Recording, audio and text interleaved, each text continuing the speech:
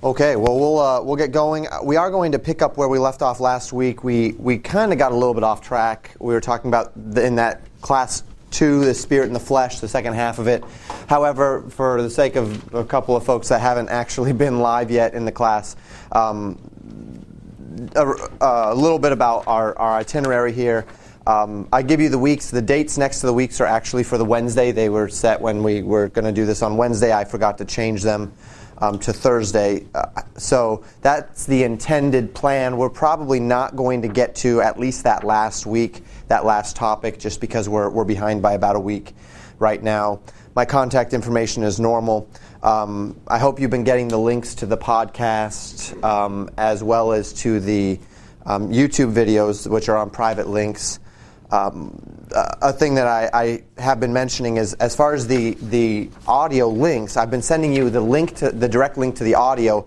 However, I have set up an iTunes podcast for the class, so if you want to just subscribe to the podcast itself, it's on iTunes as Legacy MMD Bible Classes, and you can do that, or of course you can put the XML into a podcast application, the XML address there. And you can just subscribe to it, and then as subscribe to it, they'll auto-update and all of those great things that podcasts do. So that is... I'll just add to it, I watched one of the YouTube video parts and worked really good. Excellent. And I've been trying to bump up the audio. I think Mark was saying that the audio in the conversations has picked up pretty well. Yeah. Also, I post-process and bump up the audio on the questions to try and keep those engaged. But it is a little bit lower than of course, my audio with me talking, but it seems to be working pretty well. So if you have any constructive criticism or anything like that, by all means, do let me know. So last week we were talking about the spirit, the flesh and the spirit, and we got to talking about several things. We actually got a little bit off even on some of the Christian and material possession stuff, which would be class 4. I've got the printouts for those if we happen to get there. We talked about the marks of the flesh and the marks of the spirit, and how when it comes down to it, the difference between the spiritual man and the carnal man, or the fleshly man, or the man who's driven by his sin, is not so much a difference of what's happening on the outside, because you can have a moralizing man who has no faith in Christ, no necessarily a desire to please Christ or to follow Christ, but he is doing moral things for the sake of trying to earn his way into favor with God, or trying to look good in the eyes of others, or whatever the case may be. And we talked about that. We talked about the marks of the flesh that are given in Galatians 5 a little bit, as he says them here in Galatians 5:19. This is on page 10 of class 2. Adultery, fornication, uncleanness, lasciviousness, idolatry, witchcraft, hatred, variance, emulations, wrath, strife, seditions, heresies, envyings, murders, drunkenness, revelings. And then he says there, and such like. And there are several other lists given in the Scriptures. We mentioned the list in Romans 1. We've read through that list. And in that list in Romans 1, you see some other unique things. One of them, as far as the marks of a defiant age, is even disobedient to parents is on that list. And that's simply that idea of rebellion, and a heart of rebellion. And as we considered these things, the focus that we dug down to is, the question becomes, why are you doing what you're doing? And are we attempting to change ourselves from the outside in, or is there an inward compulsion in our hearts that is calling us to actions with a desire to please the Lord, with a desire to do what He says? And that difference is essential, and it's something that I can't tell you explicitly. I can't look at you and say, hey, what you're doing for self-righteous reasons rather than God-glorifying reasons. You know that. God knows that. And then there can be marks of that.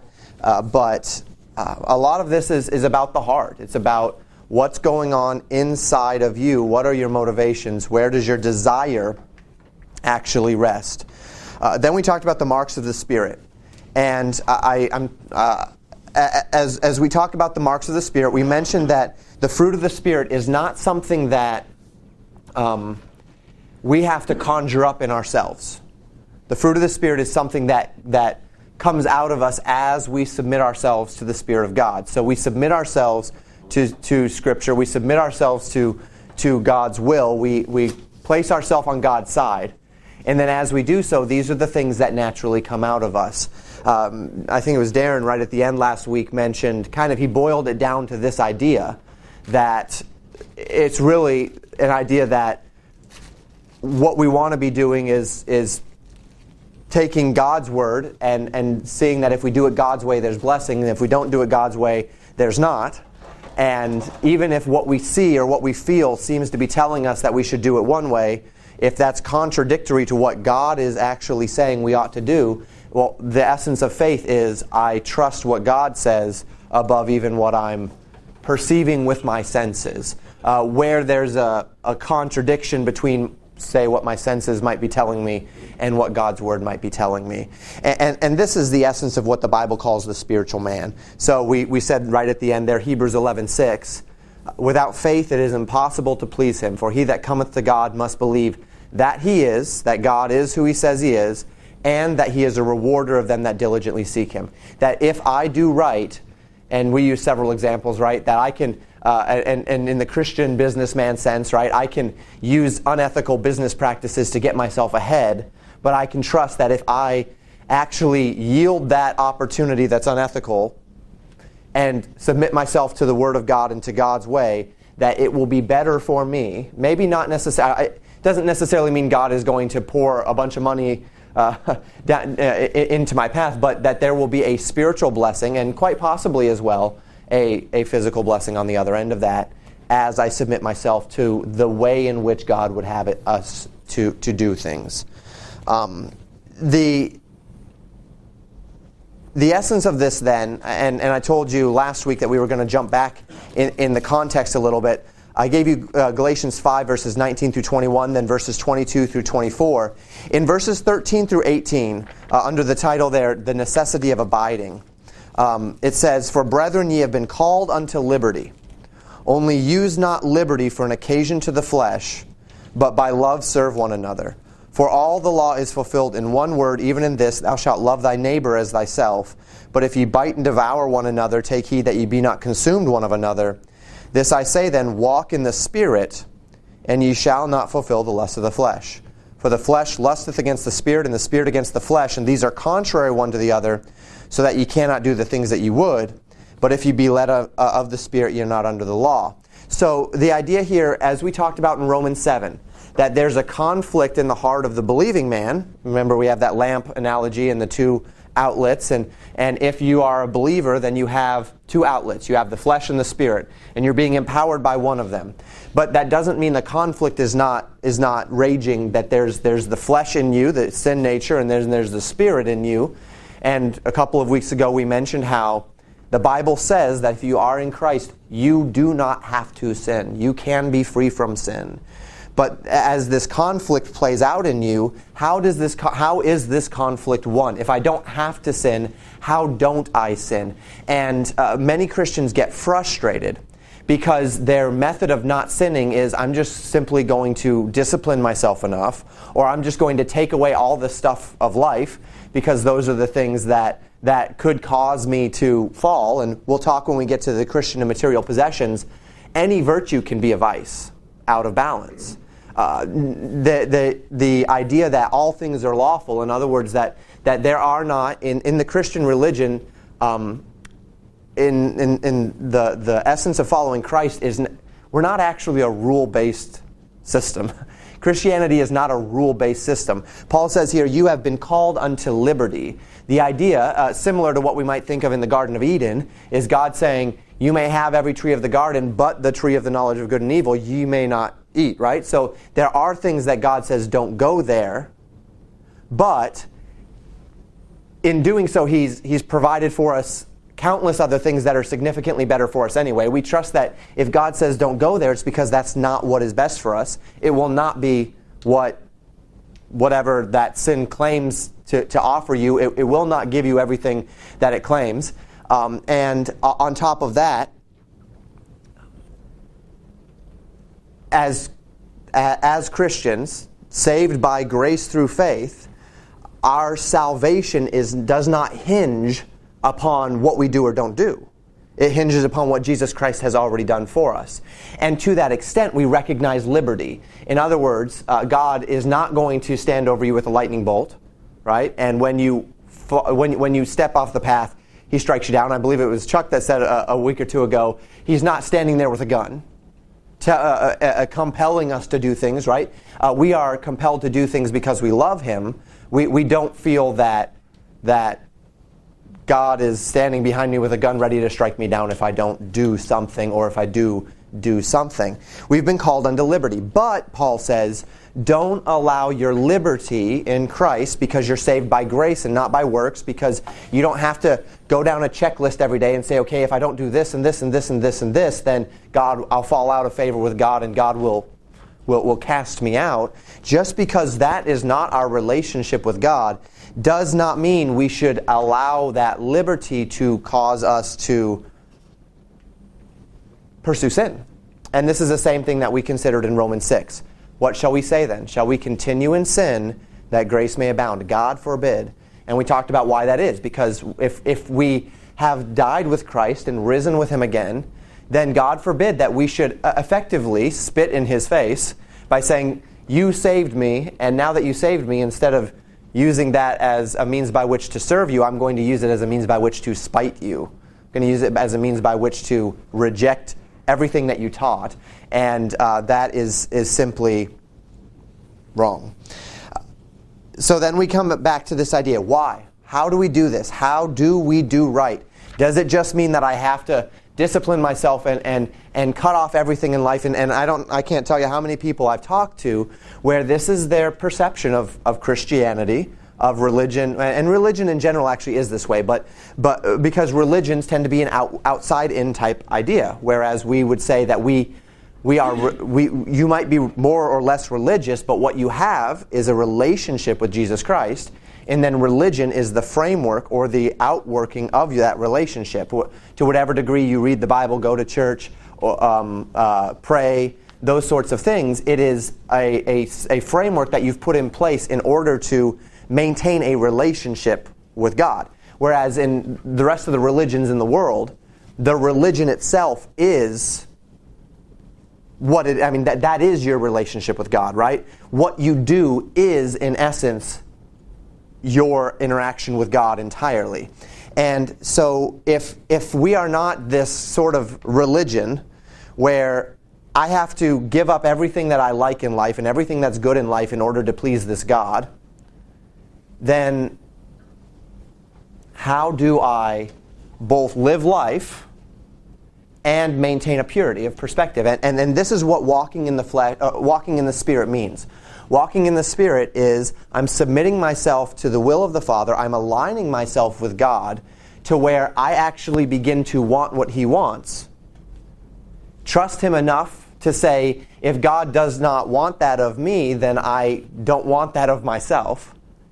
And so I begin to align myself with God, and it is not and we talked about this in assurance, it is not a trial. It might be initially, but as you grow and as you trust, it becomes not a trial to do what's right, because you know by experience that by doing what God asks you to do, it's worth it. There's blessing, there's protection, there's favor. There are these things. And I think Greg mentioned this, I don't know if it was week 1, it must have been, because that's the only week you were here, that he said it used to be that, in his experience, that his relationship with God was things and trial and such, and then as he grew, he learned to trust and know and understand God better, and then it became something he wanted to do, not something he had to do. And this is really the essence of what it means to walk in the Spirit, is to submit ourselves to the Spirit of God. So Jesus talked about this with His disciples in John 15. And at the top of page 11, I give you John 15, verses 1 through 8. Jesus said, I am the true vine, and my Father is the husbandman. Every branch in me that beareth not fruit He taketh away, and every branch that beareth fruit He purges it, that it may bring forth more fruit. So he likens it to the idea of, in this case, it would be a vineyard, right? We don't have a whole lot of I don't have a whole lot of experience with vineyards, at least in my life, but we could also kind of picture it as a tree with its branches, right? And what Jesus says is he's the vine or the trunk, and the Father is the husbandman, the maintainer, and then we, his followers, are the branches of that trunk or of that vine. And he says that if a particular branch does not bear fruit, then it is useless as a part of the vine or as a part of the tree. Now, when he says he takes it away, this does not mean that he takes away salvation from someone who has it. The idea of taking it away is he is removing the blessings that come from being attached to the vine. And we'll talk about what those are in just a moment. He says, and every branch that does bear fruit, the husbandman purges it. He prunes it. That was one of the hardest things as a homeowner. One of the hardest things of working in the yard is when you see a healthy bush and you cut it back. And you have to get over that psychological idea of I'm cutting off good stuff here, but I'm cutting it off because it grows more full, it can be healthier, all of those things. And that's the same idea here. The Bible says that when we are doing what we are doing, we should expect there to be a purging process. In other words, God is going to bring into your life testing to try you, to try your faith, to allow you to grow greater on the latter end of that. And this is a part of a regular, healthy Christian life, is that as we are submitting ourselves to God, we are reaping the natural blessings of that submission, but then we should not expect that means trials will not come. That does not mean that there won't be trials to our faith and trials to our resolve and determination, because it's those very trials, it's the pruning process that causes us to grow more on the latter end. So he says, now ye are clean, talking to his disciples, through the word which I have spoken unto you. He says, you are believers. You are branches, if you will. Then he says, abide in me, and I in you. As the branch cannot bear fruit of itself, except it abide in the vine, no more can ye, except ye abide in me. A branch cannot bear fruit if it's not connected to the tree. If a branch falls off the tree, it cannot anymore. It can't live, and it can't live because it received its nutrients from the tree. Jesus says, as a believer, you cannot function properly unless you are properly attached, abiding in, or walking in the Spirit, abiding in Christ.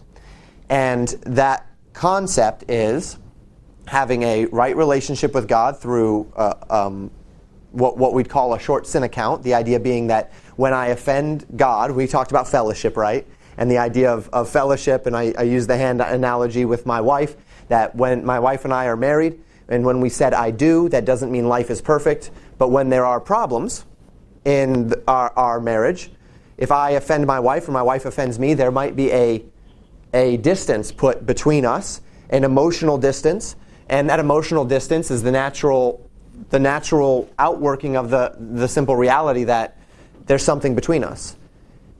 We didn't become unmarried, there's some distance. And then when I get right, or when I ask my wife for forgiveness, or she asks me for forgiveness, then there's a natural coming together. We don't have to get remarried, but there's no longer something between us. Well, the Bible says that when we sin as believers, now as an unbeliever, there's not even a marriage, right? The relationship has not been initiated. But as believers, when we sin, we are effectively detaching ourselves from the vine. We are losing out on the life that is in Christ. And so the flesh now has the ability to work in our lives. Our sin nature has the ability to deceive us and to compel us. And you'll feel powerless against the flesh. And that powerlessness comes as a result of you being detached from the vine, whether that's through a rejection of something that the Word of God says, or whether that's through a known unconfessed sin in your life. So 1 John 1:9 says, if we confess our sins, He's faithful and just to forgive us our sins and to cleanse us from all unrighteousness. The idea being that if we confess our sins to God, is what the Bible says, that God is faithful then to forgive us and to cleanse us from those sins, to bring us back into fellowship with Him, and then we can be reattached to the trunk, and then the nutrients can begin to flow again. When the nutrients flow, then we can bear fruit. Charles? Question. So when you say, God is our Father, as He will chastise. Yes. When you confess your sin and, you're reattached, does that mean that, He will stop chastising, or maybe what you thought maybe he would be punishing you soon or whatever? I haven't confessed this sin, it's coming. Yeah. How does that work, or does He chastise in His own time? So there actually is a distinction, and the Bible would make this distinction. We see a distinction in discipline between chastisement and punishment. Chastisement is the process of bringing a person to a point of repentance. So the point of chastening someone, like if my children do something wrong, the point of chastening my child is to bring them to a point where they recognize they've done wrong and acknowledge that they've done wrong and seek to renew that. That might actually be different from the punishment. Now, my children might not.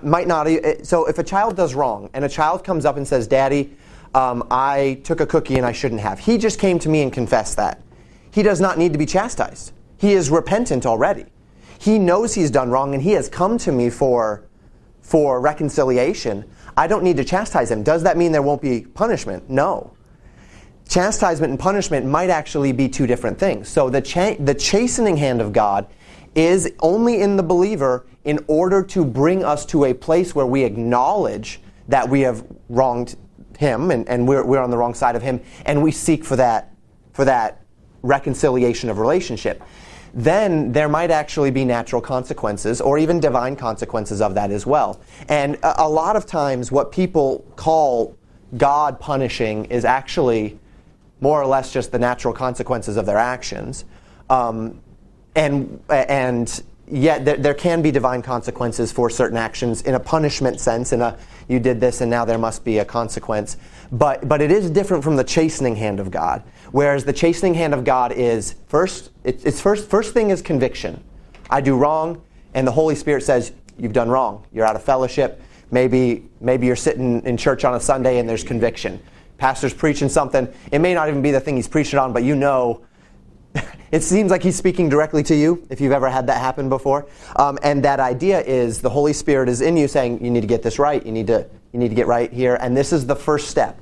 The first step of chastening is actually that rebuke, or what we call conviction.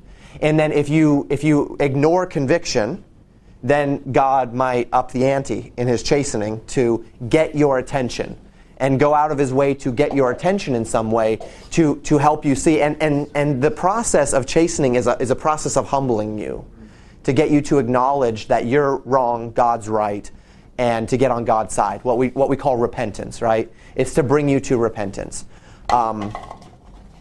So the idea, as we I guess focus more in on your question, the idea of the chastening stopping when you get right, yes.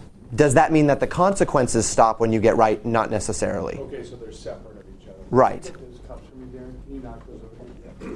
And the consequences might be, and I've experienced times where I or someone else has done something wrong, and you would expect, and this actually happens, I believe, somewhat regularly in the jail, where a person they're in jail, and of course, as we talked about justice the other day, when they go to their court cases, things can be dramatically different, right? They may end up in prison, they may end up in jail, they may end up on probation. And I've seen many a case where it almost seemed a lock that they would get one, and as they've prayed and as they've humbled themselves, something better happens. They get probation instead of jail time. And can I explicitly attribute that to God? I guess you can say giving grace or mercy and reducing the actual physical consequences of their choice. I can't say that directly, but I would not be surprised, and I think that there's precedent to say that God does at times, He's willing and more than willing to, even in the consequences of our actions, whether natural or divine, show mercy to those who have truly humbled themselves and who have realigned themselves with God. But the chastening hand of God stops the moment that repentance takes place. And this is where, Paul in 1 Corinthians 11, he's teaching about the Lord's Supper, And he was telling the church that they were doing it wrongly. And the reason why they were doing it wrong is because what they were doing is if you've experienced the Lord's Supper, you pass the elements. There's the bread, and then there's the fruit of the vine, the wine, the juice, depending on where you go. And as those elements are passed, you partake in them in a reverent manner, in the manner that's prescribed in Scripture. Well, in 1 Corinthians 11, they were not doing that. They were actually having what amounts to a drunken feast and calling it the Lord's Supper. And if you didn't have enough money or the means by which to bring food, then you were excluded. Sorry, you can't partake in this unifying event because you don't have enough money. And they were excluding them, and they were reveling and getting drunk, and it was absolutely irreverent. And so Paul writes to them to correct them, and he says, for this reason, because of your irreverence in this respect, many are sick among you, and some have even died. And so there was an attempt by God to chasten them for their wrong, and there was a physical chastening even, beyond just the spiritual. There was a physical chastening in their lives because of their wrong. And then Paul says, after that, he says, so let a man examine himself and then partake. And he says, for if we would judge ourselves, we should not be judged. If I, knowing I've done wrong, throw myself at the mercy of God and genuinely repent, God is faithful and just to forgive me of my sin, and then I don't have to be chastened because I have aligned myself with God. I've realigned myself. Now, does that mean there won't be consequences? No.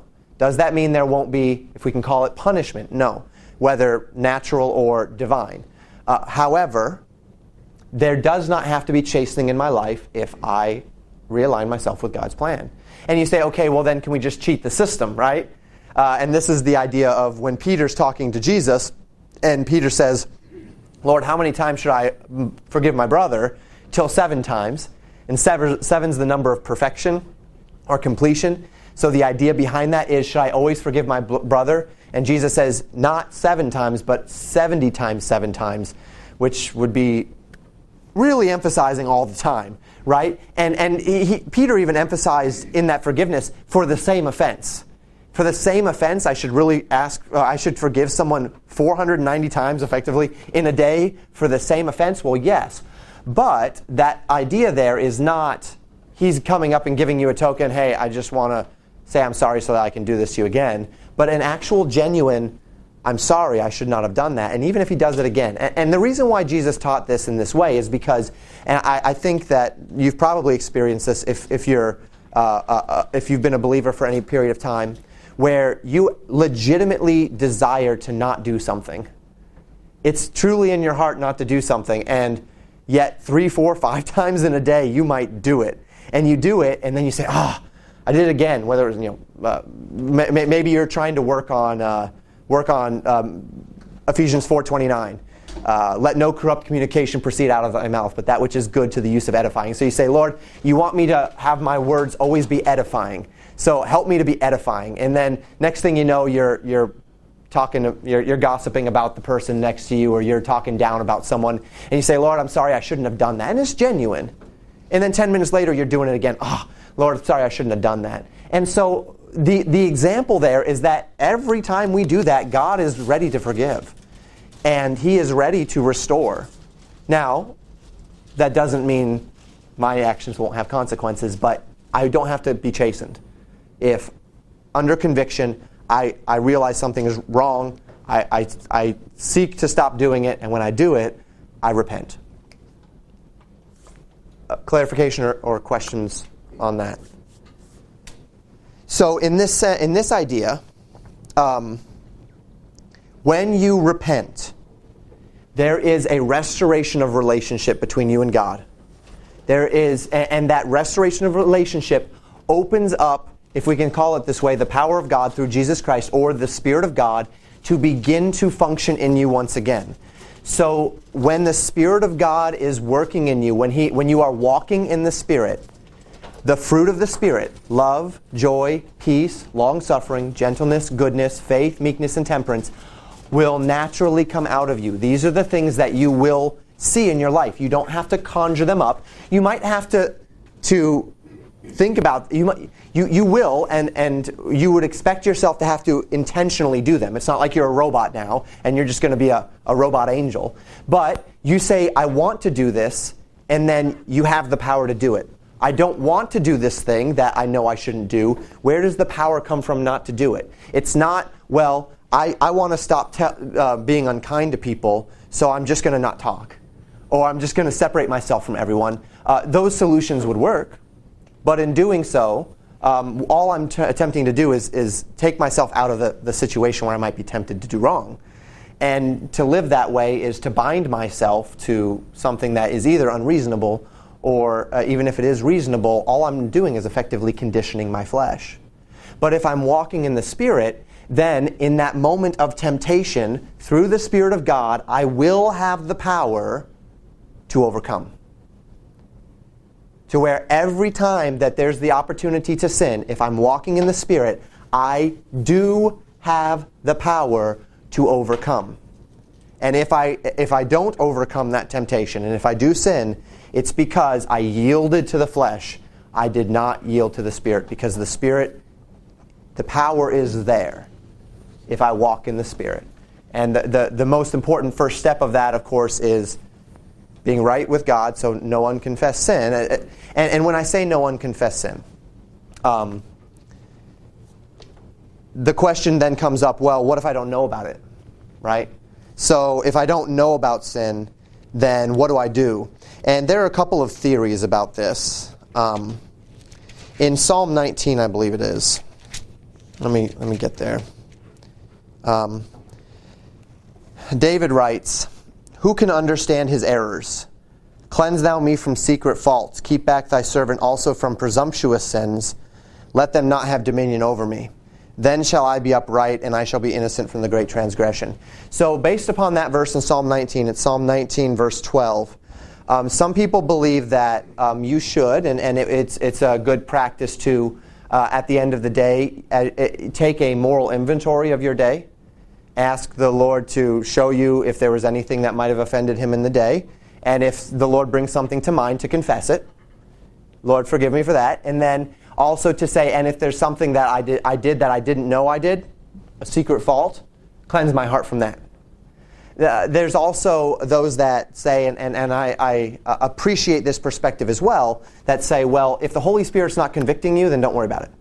If you have the Holy Spirit in you, and you don't have to walk around wondering what sins you might be committing that you don't know about, because the Holy Spirit is either convicting you or it's not something that the Lord is working on you right now about, and so you don't have to worry about it. So there's both those schools of thought. I don't necessarily... I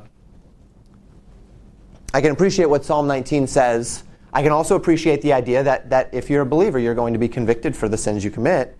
And if you're listening and you're sensitive to the conviction of the Holy Spirit, then if you're convicted, just get it right. But I would say this: don't spend your time so worried about the things you don't know you did that you may have done, that you get frozen into feeling as though you can't be used of God or walk with the Lord or these sorts of things, because that's not the nature of God. God is not a guy sitting up in heaven laughing at us as we're groping around in the darkness trying to figure out how to please him.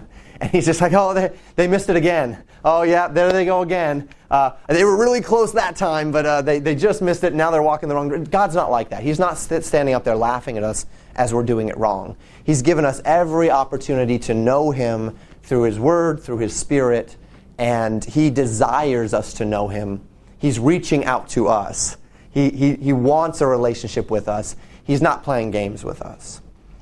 So this idea of being right with God, and as we're right with God, then the Spirit of God can flow through us, and then as we submit ourselves to the Spirit, determining in our hearts, I'm going to do what God asks, and this is why it's important to know the Word of God, you can overcome. So I believe that 2 Corinthians 10 says, "There hath no temptation taken you, but such as is common to man.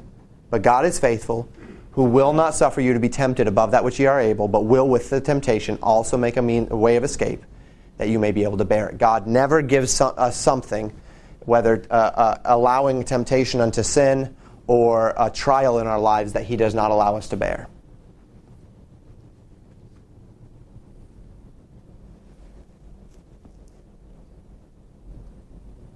All right, and then we'll talk, I think finally there on the bottom of page 11 about the source of victory. Where is the source? So how is it that we maintain this connection? We've talked already about having a short sin account with God, confessing our sin, making sure we're right with God on these accounts. The last bit here is what we call the armor of God.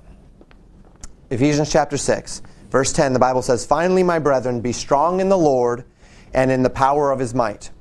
Put on the whole armor of God, that ye may be able to stand against the wiles of the devil." The wiles of the devil, the temptations, literally the wiles there, meaning the attacks of the devil. "For we wrestle not against flesh and blood, but against principalities, against powers, against the rulers of the darkness of this world, against spiritual wickedness in high places." The battlegrounds of this world are actually not fought on the physical plane. They're fought on a spiritual plane. There are demonic elements at work. There are demonic temptations at work. We'll talk more about that when we get to prayer. And that is where our battlefield lies. So when a Christian, to whatever degree a Christian contends against unrighteousness in this world, as we've talked about various elements of the unrighteousness that is in this world, what a Christian needs to try to do is maintain the perspective that the person on the other side of the argument is not the enemy. The enemy is not that organization or that person that's attempting to erode the foundations of society. The enemy is the Satan and the demonic hosts that are compelling these evil ideologies and that are bringing these things about. And the most effective way that we can combat them is on a spiritual plane. And that spiritual plane is given here. So he says, "Wherefore," verse 13, "take unto you the whole armor of God, that ye may be able to withstand in the evil day, and having done all to stand." This is how you stand against temptation, whether flesh, in other words, temptation that derives simply from your own sin nature, or temptation that derives from Satan through his tempting in our lives. And it says, "Stand therefore, having your loins girt about with truth." That would be effectively like a belt, truth. "Having a breastplate of righteousness, feet shod with preparation of the gospel of peace. Above all, taking the shield of faith, wherewith ye shall be able to quench the fiery darts," that word is arrows, "of the wicked.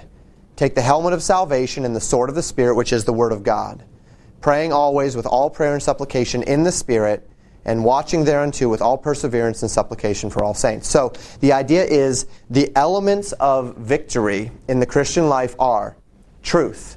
We stand on truth. We love truth, that we identify truth, and that we maintain a loyalty to truth. We're not pragmatic. We're not ends justifies the means. We don't allow truth to fall underneath the weight of personal experience or personal preference. We stand for truth. Righteousness, the things that God says are right, the things that God says are wrong. We love the right. We are loyal to the right. Righteousness is what I mean by the right there. We reject the wrong. We seek out for righteousness. The idea of feet shod with the preparation of the gospel of peace, there's two kind of ideas about that. One is that you're ready and willing to be an open testimony of the Lord Jesus Christ. The gospel, the good news, that you are not ashamed of the gospel, that you're willing to stand for it even when others are not. The shield of faith. And this is the thing that actually quenches Satan's attacks, is when the world, the flesh, or the devil tells us this is what you want, and it's sin, and it's compromise. And it is only your faith that says, though I cannot see God, and though what I see before me, everything in the world, the flesh, or the devil tells me this is what I want, and this is what will be best for me, I believe what God has told me above what I see or what I feel or what I am touching. It's more real to me than those things. And through faith, we overcome temptation. If you get to the point in your life where you say, there are things that I could do, but my relationship with God and the blessings of that relationship with God are actually more important to me than anything in this life, then no matter what this life has to offer you, it's just not worth it. It's just not worth it to lose the relationship that you have with God and the closeness that you have. And that's where faith is intended to bring us, to that place where the things that God says are actually more real to us than even the things that we might see with our eyes or hear with our ears. And the helmet of salvation, that's being born again. That is accepting Jesus Christ as your Savior. And then finally, the sword of the Spirit, which is the Word of God. So the Word of God is an important part of our ability to stand in the day, because the Word of God is what tells us what God wants and what God does not want. It defines for us what truth is. It defines for us what righteousness is. It defines for us what it is that we are to put our faith in. And so it's important to know the Word of God. And it's important to study the Word of God, and it's important to be being taught the Word of God, because that is how you know how to please God, and that is how you know what does not please God. And then the final bit there, praying always. All of this must be filled with prayer. And the idea, as we see it here, is watching and praying. In other words, being alert, knowing that every day is a spiritual battle, that every day is there are choices that you can make to do right or to do wrong, and you are vigilant and ready to do what's right. You don't take a day off where you just assume that, well, today the enemy's not going to attack, and so you put down your walls and you lower your drawbridges, and then the enemy comes in on that day, right? You're watching, you're praying, you're asking God for His power, you're seeking the power of the Spirit of God in your life. You are seeking to draw near unto God, to maintain a close relationship with Him, and to keep Him number one, to keep Him at the top. And this is the source of victory. This is where victory over sin, over what we call the flesh, and over the world, and the world there not meaning the people in the world, but the darkness of this world, the false truth claims, the false philosophies, the false priorities of this world, and then certainly over the accusation and confusion of the devil and spiritual forces. It comes through prayer and all of these elements of the armor of God prayerfully being put on in our lives. Thoughts or questions on that?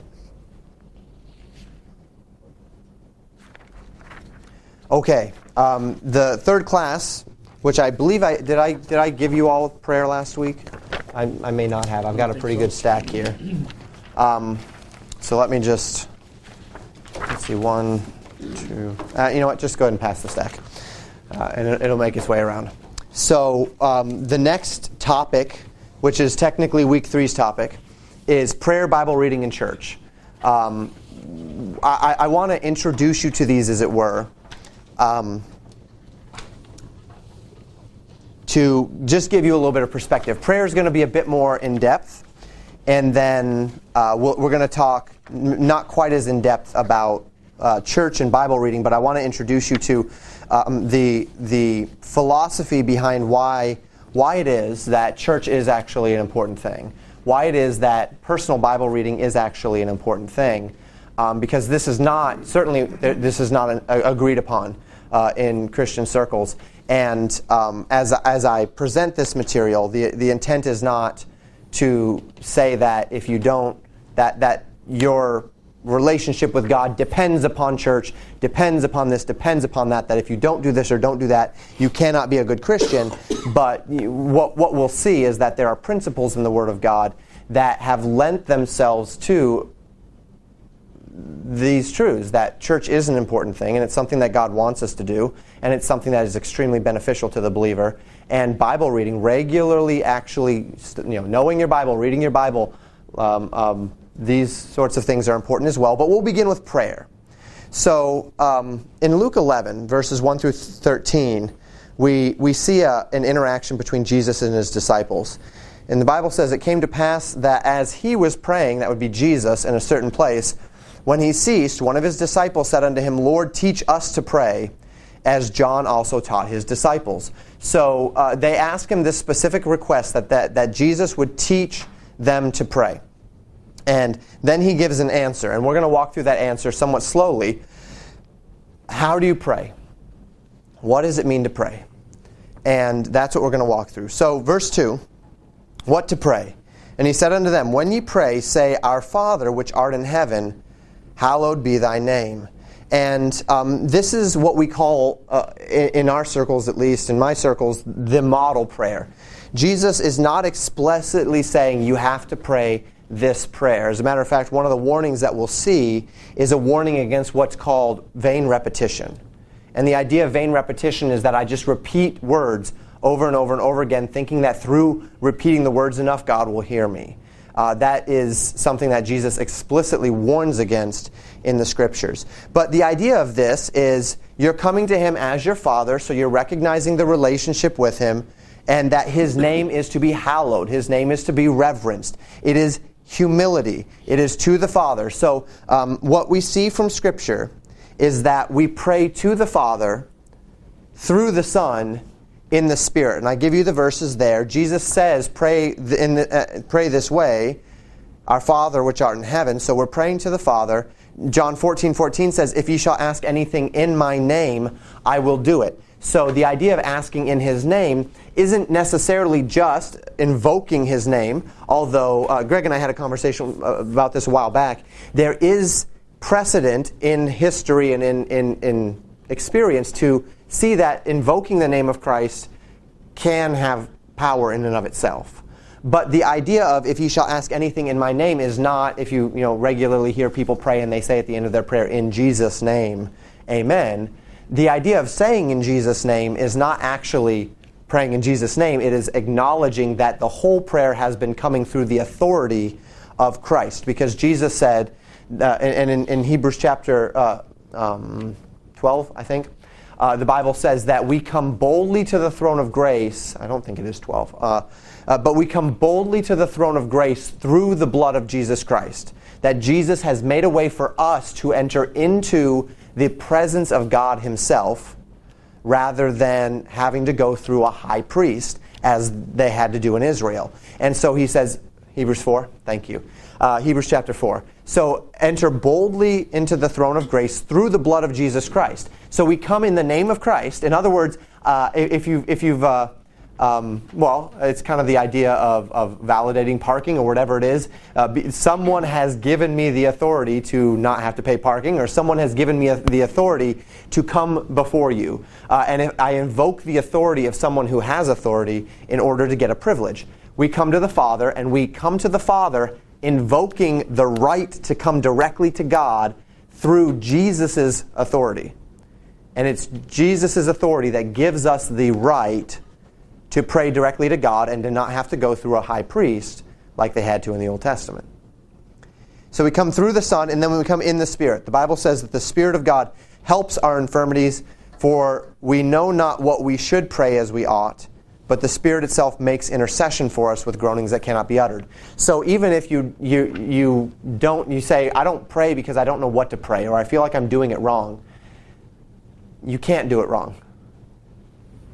Thank you. You can't do it wrong because the Spirit of God is interceding for you if you're a believer.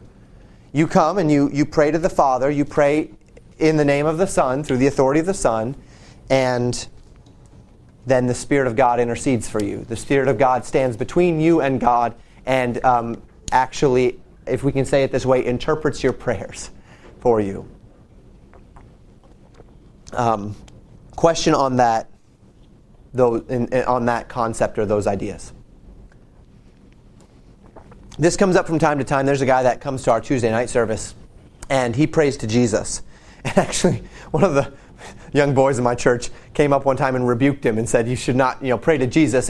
And because I've taught that, the model in Scriptures, you pray to the Father, you pray through the Son, you pray in the power of the Spirit. If people pray to Jesus, I don't make a big fuss about it. Jesus is a part of the Trinity. He's God. That's fine. However, the model that we see in Scripture, and what you will find in Scripture is you will never find a prayer other than people actually crying out to Jesus while He's physically present. Lord, save me, Peter's sinking. Lord save me, when he walks on water and those sorts of things. You will never see an example of anybody actually lifting up a prayer to Jesus himself. Sir? I had a question. So I was raised Lutheran, and so you memorize this prayer, right? Right. It's very similar to being Catholic. I go to these Catholic events, and they repeat these same things over and over again. If in repeating the words, they don't really have any meaning because you're just repeating them to repeat them, and you're not being deliberate about it. What is the purpose of these religions like Catholicism or even being Lutheran to repeat this this droning like thing as a congregation? The purpose as it has formed, as it's come into the church, is that it's not just droning, right? That this is something that Jesus said, pray, so we're obeying him. But it does not become that for many. It just sounds like many dead people droning on. And in many cases, that is what it has become. And now, not everywhere, not in every heart, right? But for many, that is exactly what it's become. And then it falls into exactly what Jesus warned against, which is vain repetition. For they think that through their much speaking, they are going to be heard of God. So would you say that like the Catholic Mass itself is vain repetition? Especially when Catholic... Okay, so Catholicism had this thing for a long time where they did it in Latin, right? The Latin Mass. Nobody could understand it. But Latin is God's tongue, because it's the tongue of Rome, it's the tongue of the Vatican, therefore it's God's language, it's the language that you do it all in. It'd be similar to, because the Bible was written originally in Greek, me actually invoking everything in Greek. And then they believe that there's a spiritual power simply in the actual ritual itself. And this is something where there's a huge... this is one of the big disagreements between what we call the liturgical denominations, which is Catholicism, Episcopalian, Anglican, and then Lutheran, Greek Orthodox to a lesser extent, but still very much. And then Lutheranism is actually... So Lutheran, even though Luther was kind of the big mover and shaker that changed everything as it related to the Catholic Church, the Reformation is called the Reformation, right? Luther did not ever want to completely separate from the Catholic Church. He only wanted to reform it, and it was in desperate need of reform. And in many ways, there was a Reformation that took place in the Catholic Church because of Luther, even though the Lutherans never went back. But they maintained a lot of the ritual and a lot of the liturgy. And in the days of Luther, there was almost a renewal of the purpose, but then again, it's faded. And this is the danger of religion, is that as it stands today, with many of the Catholics I've interacted with, it is, especially when you talk to young people who, they go to, whether it's Catholic or Lutheran, they get infant baptized, then they go through the confirmation for Lutherans, and then after confirmation, they're done. I'm in, I don't have to go back because the church has baptized me, so I've gotten that, and then they've confirmed me, which means I'm a member, and that means they effectively believe that means they're going to heaven. And this is empty ritualism for those that are actually attempting to earn the favor of God by doing stuff, right? This is exactly what we've talked about. This is religion. Now, that doesn't mean every single person in their heart, whether Catholic or Lutheran, thinks that way. But the liturgical nature of the denomination as a whole, or whether be the Catholic Church or the various liturgical denominations outside the Catholic Church, the nature of those, the liturgies, have basically boiled over a lot of times into vain repetition and just ritual. Yes, sir. Yes, I know. But the repetition is, the Bible is repetition. Every time we go through it, it's repetition. Mm-hmm. You may get a different interpretation based on where you are at the time. You go right. through it. But Yep. the Catholic Church really has its annual ritual that it goes through every year. You've got Easter and Christmas. Mm-hmm. Yes. I think you're talking about Well, and I will say, I mean, doing a lot of work for the Catholic Church, I know the difference between people who truly have a faith, Right. and they're using the system to express the faith, Right. versus people who are just showing up to check the boxes. I get it. I'm just wondering, where do you? I mean, is it really just come down to the individual and their heart and what they're meaning, or if it's just I'm checking boxes and that's really the key difference? Because I know plenty of people use the Mass, which is obviously very repetitive, as a real way to connect with God, and they really do. And then I see other people who just do it to kind of make sure that they. Well, right. I think a lot of the people who are checking the boxes are probably not there on Sunday. No, not regularly. That's what they're doing. It's a lot of the Christmas They're Easter only crowd. If they are there, they're probably just doing it to satisfy their family or their spouse or just Right.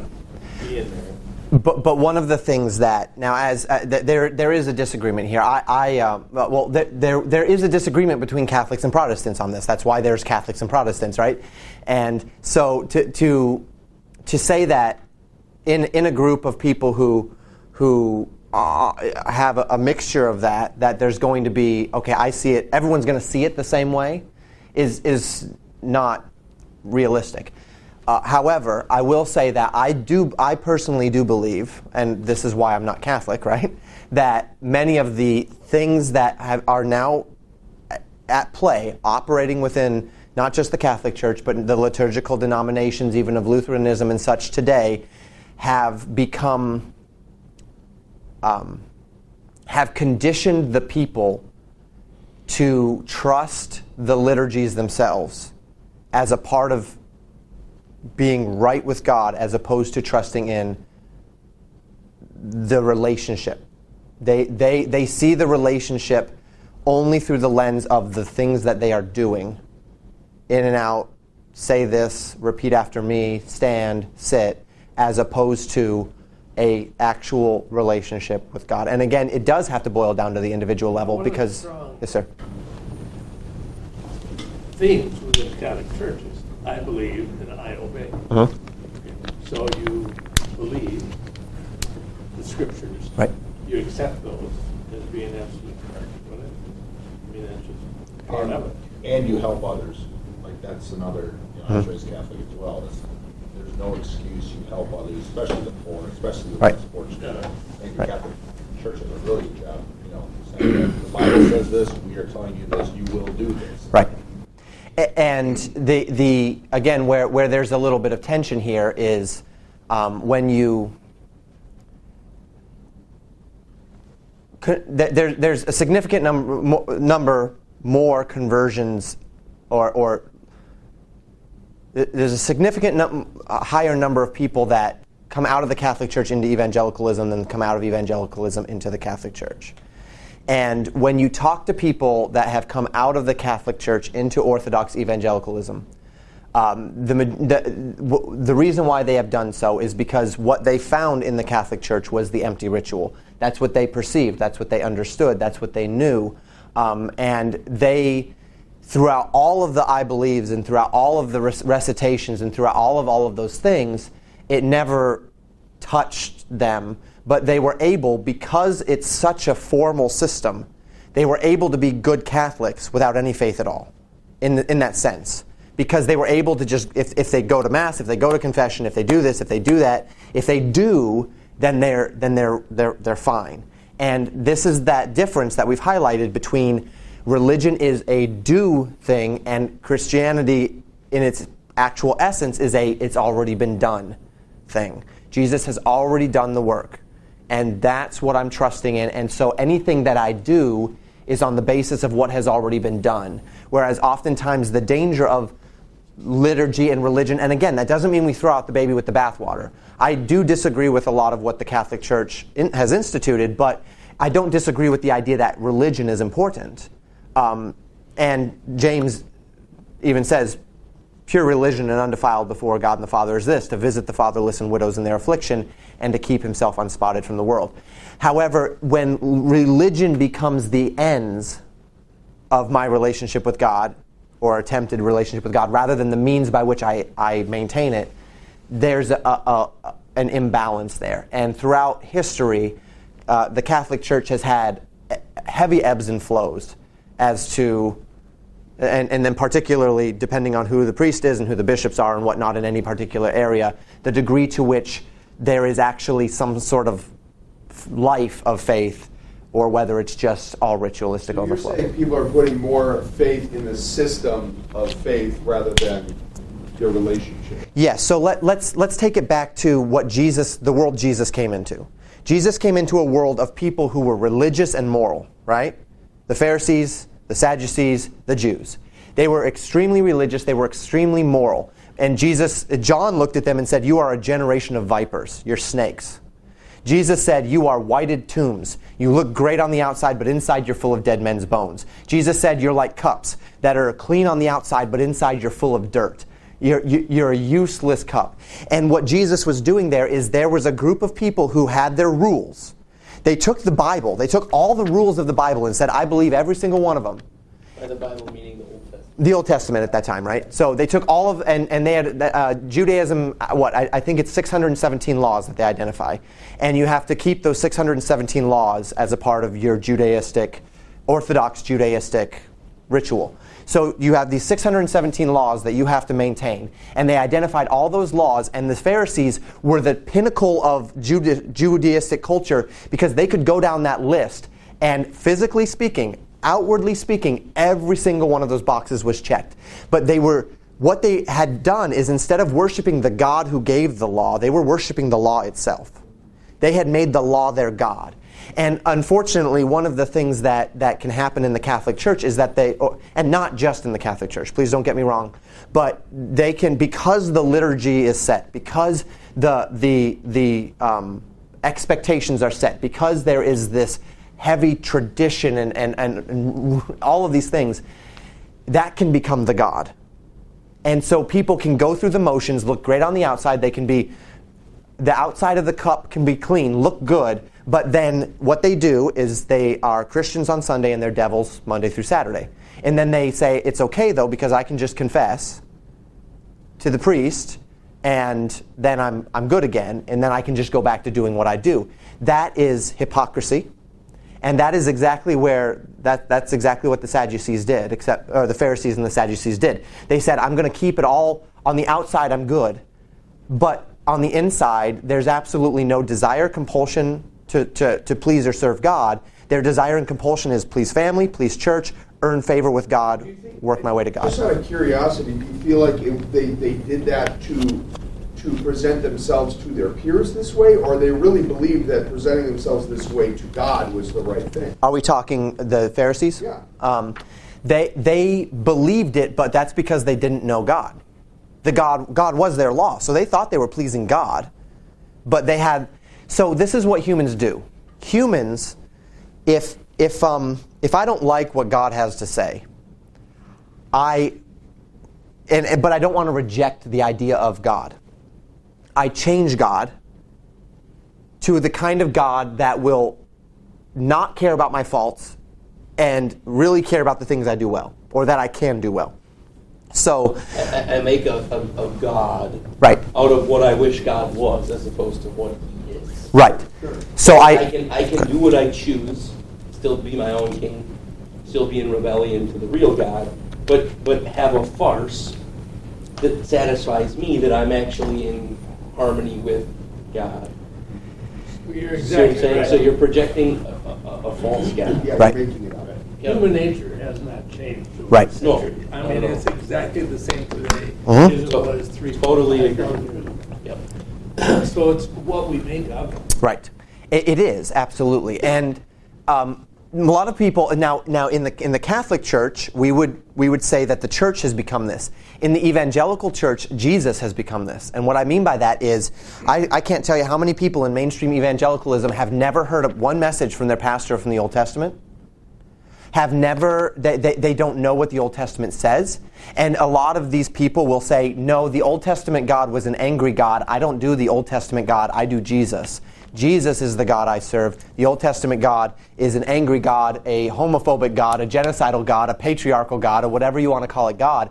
And they reject the reality that Jesus is the God of the Old Testament. And they so over-intensify that Jesus is forgiveness. And love and grace. Then what that extends into is that he's also accepting of my sin. And I'll list all the sinful behavior you choose to partake in. Mm-hmm. Right, and he's going to forgive you. So Which go kind of ahead takes me and, back to that verse in it's Romans, all- which is like you go on sinning and you've been forgiven. Exactly. Yeah, and my contention is if you understood who Jesus was, Old Testament to New Testament, some of us were fishing in Canada last year where we talked about this in depth, Yep. but the same guy that through things were created, who strikes down Egyptian firstborn, who strikes down Midianites in the Old Testament, and will one day come again to rule his enemies with a rod of iron, is that same Jesus that came and died.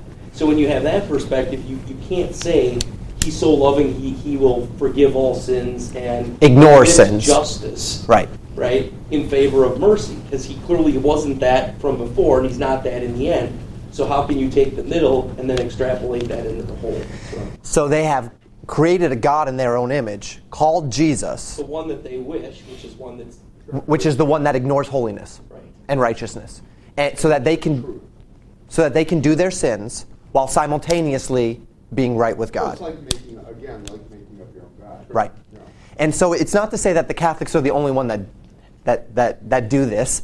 They tend to their problem tends to be with the church and the religiosity and the liturgy. Same with conservative Christians. In my circles, I'm a very traditional conservative Christian. That is our temptation as well. Legalism, the idea that we're serving standards rather than serving God, that we're erecting kind of a God in our own image. And then on the other side of the spectrum, it's grace to the exclusion of obedience and holiness. That becomes the God. And you erect a false God that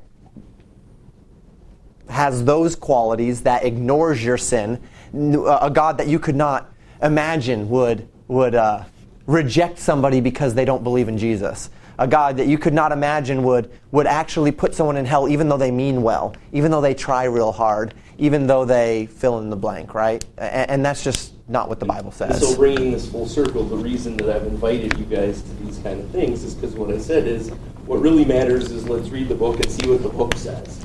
And then each of us coming from very different backgrounds can conclude, is the place that we're worshiping or what we've been taught in congruence with what the book actually says? Because ultimately where we can find common ground, most of us anyway, is that the book is true. And so we should learn what the book says and then follow what the book says and not potentially fall victim to what a group of people has erected as their version of God. Right. Let's go to the root document or the source document and read what the source But says. you are going to have different personalities with a large group of people. Each Yes. one of these people will have a particular path that they will follow that walks with God. Okay? And mine's going to be different from somebody else's. Right. As long as the path is based or Yeah. rooted in the Yeah. book, Exactly. I would never take issue with it. Right. Yeah. But the key is what's rooted in the book. And so when you talk about repetition, I think two things that you could take to give you some concern about repetition, any form of repetition for its own sake. Jamin quoted a verse earlier, and then specifically about the Lord's Prayer, Jesus says that this is how you should pray as opposed to repeat this process. So to me, when you read the context, he's saying this is an example of how to pray, not these are the magic words. But so when you say that, Jesus says this is how to pray, that could be interpreted as pray this. It could be. It Now, could be. because when I get in an argument with my business partner about why I can't take communion at his church, Mhm. it's because when they say Jesus said this is my body, that being Catholic, you believe it actually through Yes. transubstantiation becomes flesh Right. of Jesus. Mhm. And I say, well, yeah, I know he said that, but he's saying it metaphorically, like, this is my body. And they're like, that's not what he said. He said it is my body. So then I hear, well, Jesus says pray like this, and I'm like, well, what angle are we taking? Because maybe we do just pray Right. this. And You so know? to me, that's where having a broader context Right. of the teaching, both in the specific passage and applying concepts throughout all of Scripture help give a more precise interpretation when you have something that could mean one thing or it could mean another. And likewise, it doesn't... If I were to start my day praying this very prayer every day, knowing what the prayer means, not trusting that invoking the words of the prayer are doing anything for me, but actually invoking the meaning of the prayer. That's what Jesus wants. Now, it is, and meaning. So this is why I'm walking through it the way I am. So when I say, "O Father, our Father which art in heaven, hallowed be thy name," I'm teaching you what that means. That means we pray in humility, recognizing that His name is to be revered. It means that we're praying to Him as our Father.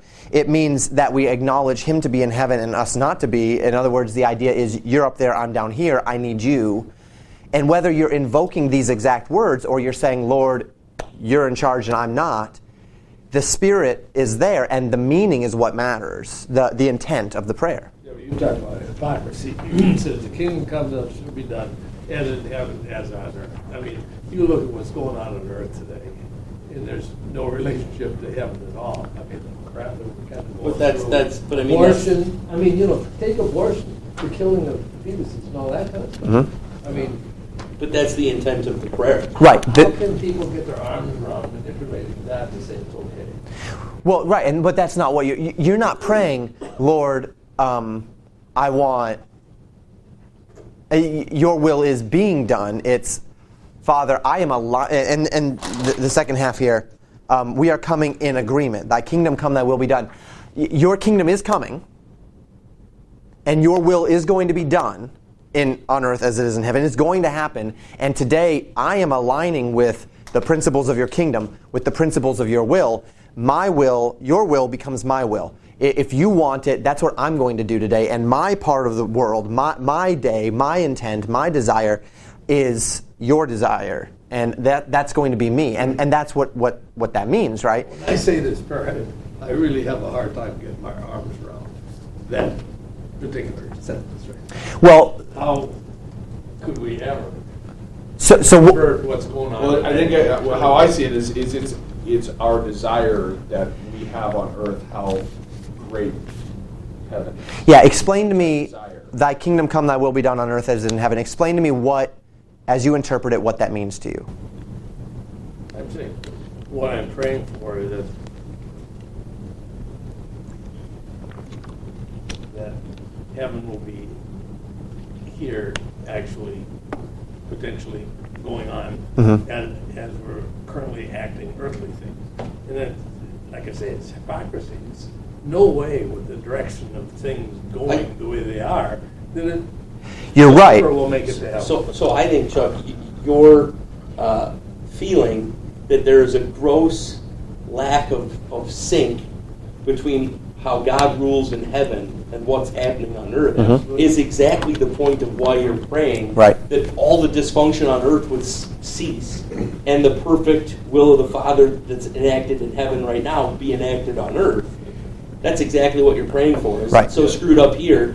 Let's get rid of what's going on here. Why don't you come down here and rule like we know He will in the end, so your perfect will be done on earth like it is already being done in heaven. And that's why "thy will be done" is preceded by "thy kingdom come," because that's why we read the book of the Revelation of Jesus Christ, and you read the end, and in the end, Jesus comes, He abolishes sin, He abolishes unrighteousness, He judges unrighteousness, and He creates heaven on earth.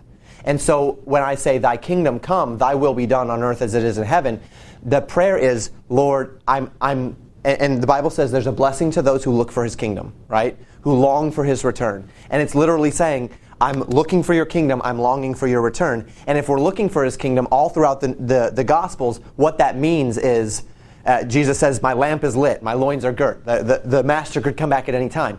Every day, every moment of every day, I am living my life as if today God's going to come and I get to answer for what I'm doing. And I'm going to, He's going to come and I'm going to lay my talents before Him. And I'm going to say, this is how I've invested my life for you. You've given me these blessings, and I've invested those blessings for your kingdom. And if that could happen, if you knew that God was coming 3 weeks from today, your priorities would change over the next 3 weeks. The money wouldn't matter. The businesses wouldn't matter. What would matter is my family right? Is my family ready? Am I ready? Have I invested? Because heavenly rewards are on the other side of His coming. So do I have heavenly rewards? Am I have I been building up? What can I do for the next 3 weeks to build up heavenly rewards? Because that's all that matters now. And the idea is that every day, now we don't sell everything that we have and go sit up on a hill, because we don't know when He's going to come. But every day is viewed through the lens of the Lord may come, and when He comes, I'm going to be ready, which means I'm going to be working for Him, serving Him. I'm acknowledging through the prayer, your kingdom will come, and in that vein, your will is going to be done, and my prayer is that it will happen. And in doing so, it's aligning my heart with God's heart. It's aligning my agreement with God's agreement that I'm going to live today, and I'm asking you to help me live today in a manner that is befitting your kingdom and is ready for you. What else? Okay, next. I didn't mean to stir the pot. No, it's good. How are we doing on time? Yeah, this is why we're here. Conversation makes this so much better than just me up here lecturing you. Let me throw out one. The big difference between the Catholic Church is we have a very rigid ritual that we follow in Mass. Yes. And to go on with the public today, whatever, they've gotten into evangelical churches, which is far more entertaining, far Yes. more acceptable to the children, because it gives them something to watch, to listen to, the bouncing ball kind of thing, Mm-hmm. and all that. And the difference in people is, particularly you get into teenagers who say, this is boring, I want out of here, da-da-da. To keep them closer to that, you've got this far more entertaining feel. But I challenge you all, the future of where our kids are with these devices, whatever, I mean, it's going to become really difficult to keep children on track. Oh, yeah. The devil's in so many ways. You're absolutely right. And we are going to come, and we talked about this, end of last week or the week before, that we are going to have to come to a crisis point with technology. And you're right, that I would agree with you, in fact, that as far as the entertainment focus of the church, it is, and the problem with the entertainment focus of the church is the mindset of the entertainment focus of it's not that entertainment is wrong, but the mindset is we are going to become like the world to win the world. And that's what has typically defined what has become mainstream evangelicalism today. As a matter of fact, so my church is what we call a fundamental church. And a fundamentalist isn't a good thing anymore, right? Because that name is normally connected to Islam and normally connected to people that blow other people up.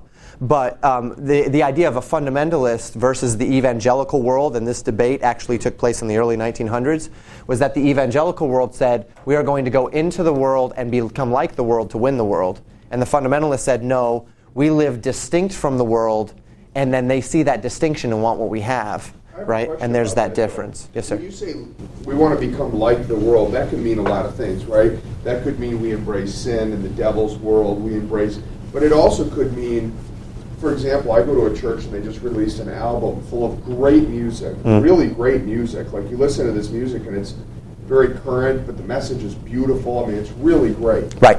And so when you say like the world, do you mean stay relevant with culture to continually bring new in? In part. Because there's a difference between staying relevant in culture and adopting the world's evil. That's different, right? Yes, but the lines get muddied, and this is one of the as you would say, the debate between the fundamentalist and evangelical world. Those lines get muddied. The more you embrace the culture, the problem is that for a time, of course, especially in the United States, culture was very receptive to Christianity, but that's not culture anymore.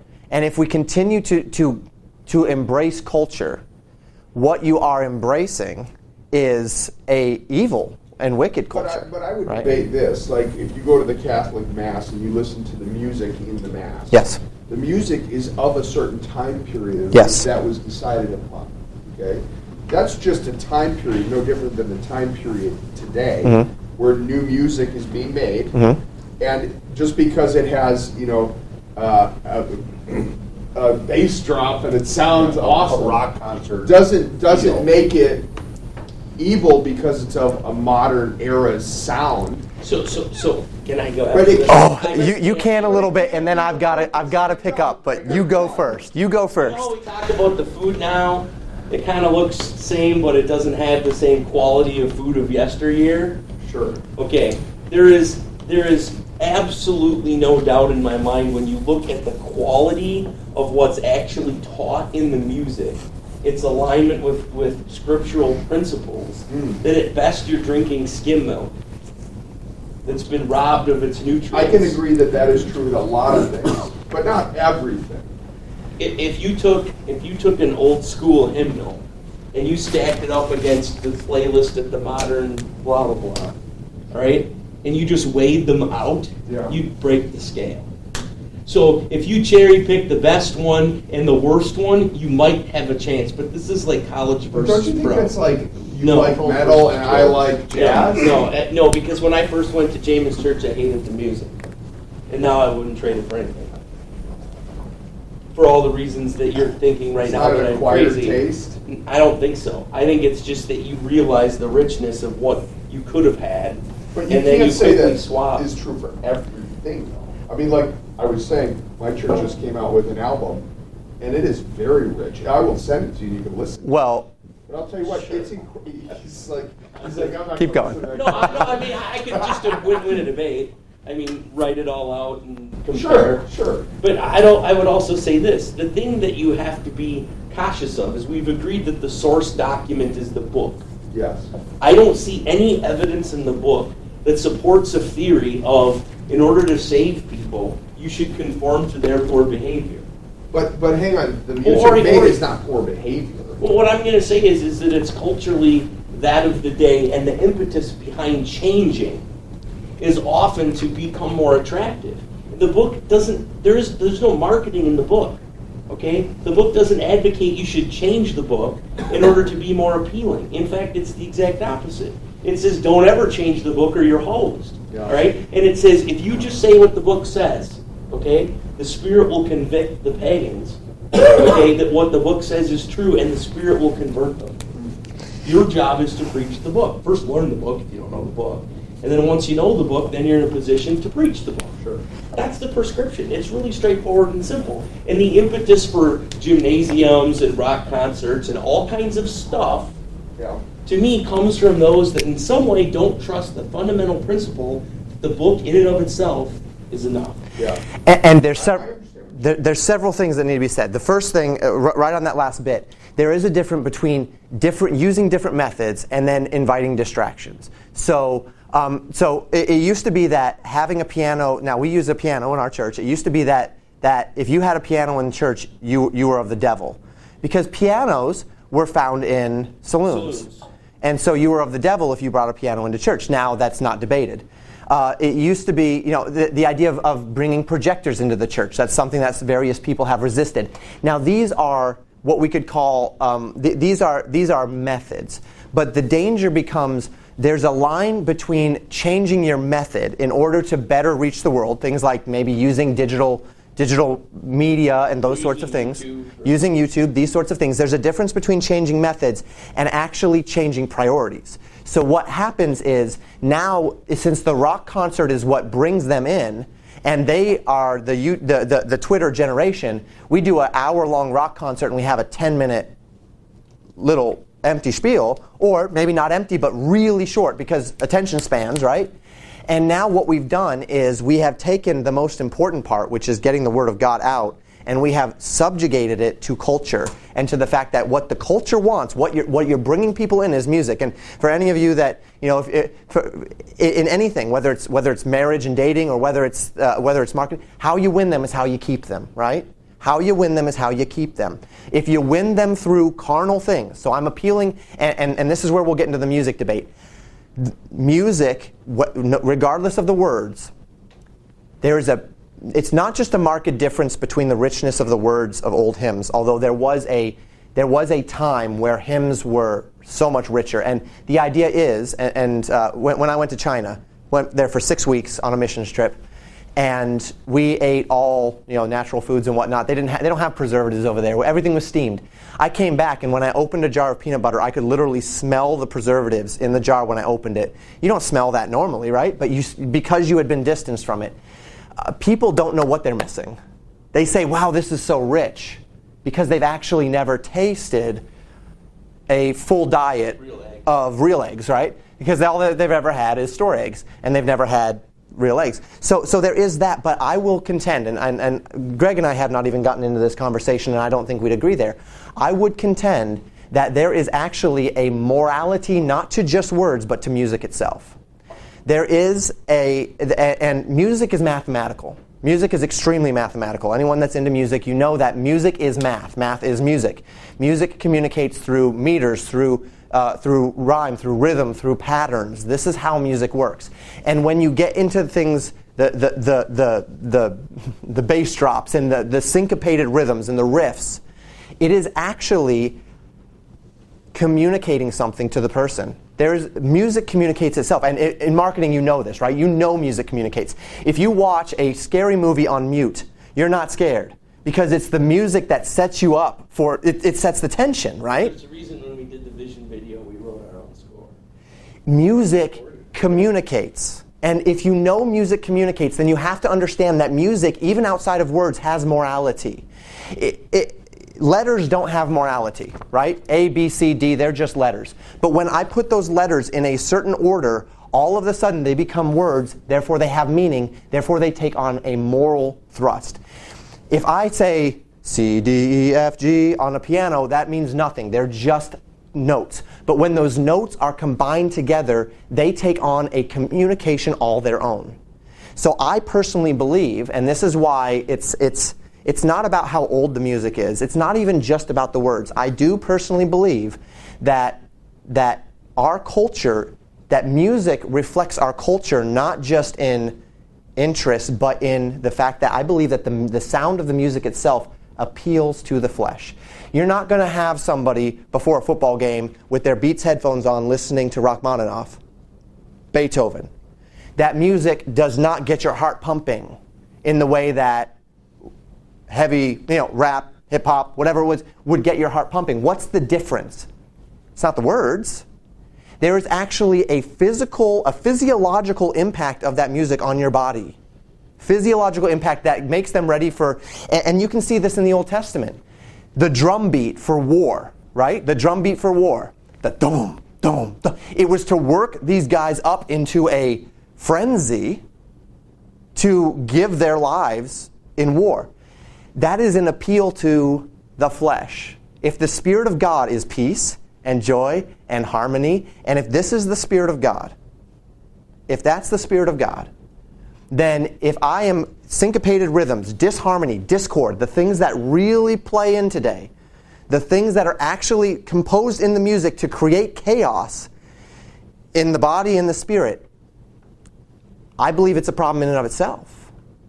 Now, it doesn't mean you can't have modern music. There's a lot of good modern music that conforms to the proper, and if you study music theory, there is a proper way to write music, and then the modern music actually purposefully deviates from it because it appeals to, in my opinion, and I believe mathematics itself backs it up, it appeals to the flesh. It appeals to a part of you. When you hear big band type music, what am I thinking of?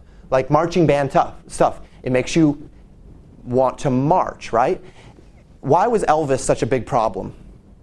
Elvis was a big problem because he sexualized music, right?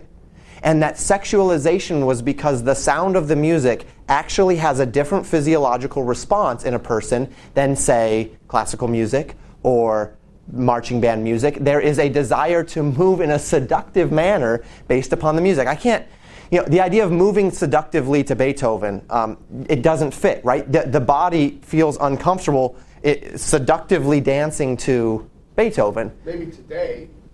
But how about back in Beethoven's day? There had to have been music. No, because there was music of plenty of women that danced to that back then. But not to Beethoven. right? Well- There was a place for that music. But the dominant music of the day was what it was because the dominant culture of the day was biblical.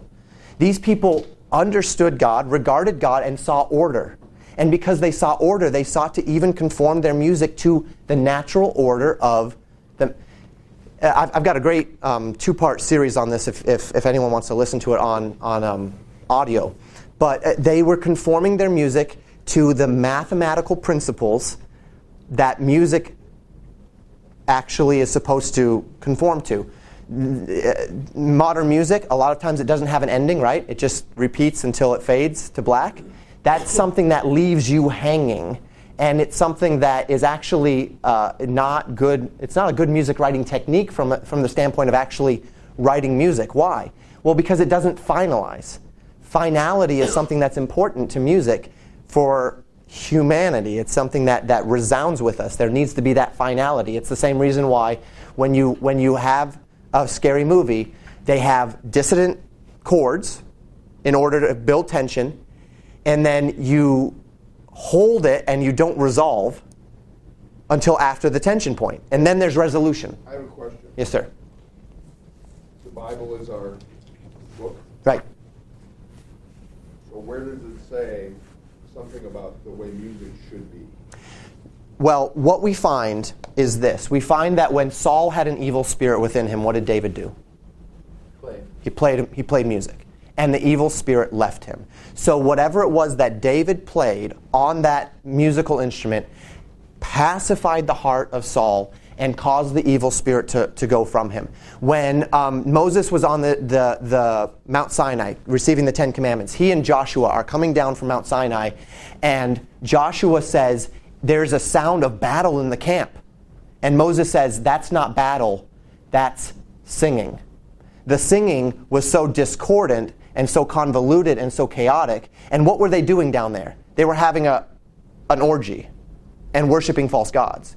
And the music that accompanied the orgy and worshiping false gods was chaotic, so much so that Joshua actually thought it sounded like war.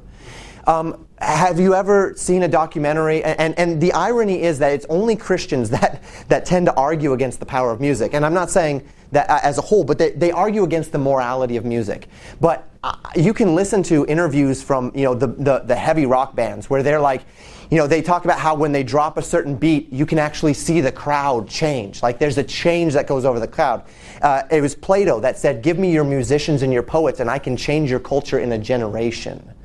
The idea, it's not an unheard of concept that music is powerful. It's just that we don't like the idea that maybe it is that this music that we're listening to in Christian culture, not even discounting the words. Many modern good, music, great words, not quite the level of what we call the apex of Christian hymn writing, which was typically about the 1800s. But still, there's plenty of good words out there. However, what you'll find is that the music itself tends to appeal to, and this is the other part of this, and many of the words, feelings and emotions versus truths. This is one of the other problems, is that modern church, whether you're talking about the messages that are taught and preached, or whether you're talking, and particularly about the music, it is meant to only touch your feelings, give you an emotional high. The problem is that emotions fade, and if you want to keep yourself on emotional high, you have to keep giving yourself another shot. And what the music is doing today is it's appealing to the emotions rather than appealing to the truths. It is, even if the truths are there, the truths are subservient to the emotions of the message, to where we are feeling oriented in the church now rather than truth oriented in the church now. And that is dangerous because that leaves people, they have to go from conference to conference to conference, or from concert to concert to concert. And they go to the concert and they're all hyped up, and then it's like, bam, they crash. And then they're living in this discouragement and whatnot, and then they get the next shot in the arm. Even to where, if you listen to, I don't know, is it KTIS? Is that the Christian station? What's their slogan? I don't listen to it really, but it's like encouraging and uplifting or something, right? Uplifting and encouraging? Good. Something like Sure you that. don't listen to it. No. Hey, I can vouch for Name the Tune. The only ones he got were the old school hymns. I tell you, I know my old school hymns well. That's right. He dominated in those. But the idea is, what's their focus? Not it's uplifting and encouraging. Okay, well that's great. We need to be uplifted and encouraged. But why art thou cast down, O my soul? Why art thou disquieted? Hope thou in God. Encouragement and uplifting is the natural state of. I can sing the song, alas, and did my Savior bleed, and did my sovereign die, and be uplifted and encouraged. I can talk about me being a worm and a vile sinner and be encouraged, because I know that at the end of that verse comes, at the cross where I first saw the light. It was there by faith I received my sight. And now I'm happy all the day, because the reality of my sin gives way to the grace of God. These doctrinal messages are inherently encouraging, or they're convicting to get right with God. But Well, I'm just going to come to church and listen to hymns. If they're that good, Greg, I mean, You give it 3 weeks. give me a CD. You'll change. and I can actually our church has a huge stack of great music that if you want, and it's in our lending library. I can bring the whole stack, and if you all want to take one home and listen to it. I mean, for the whole group. I'm going to bring a CD too, though, so we're going to share. But the idea is this. It's not a problem to change our methods. And one of the biggest problems in the church is that we are prone to not adapt. And then we can be left behind. But there's a difference between adapting and assuming elements of culture that can actually be dangerous or problematic. And it's just, there is a legitimate debate in Christian circles that things such as highlighting youth activities and all of these things to where it becomes about games, it becomes about music, and Christ is almost a sidelight, whereas in the liturgical churches, in traditional churches, they're unapologetically, look, we are here to teach you about Christ. We're here to teach you about truth, and it's not always entertaining in the sense of I came and I was entertained in the same way of sitting and watching a movie.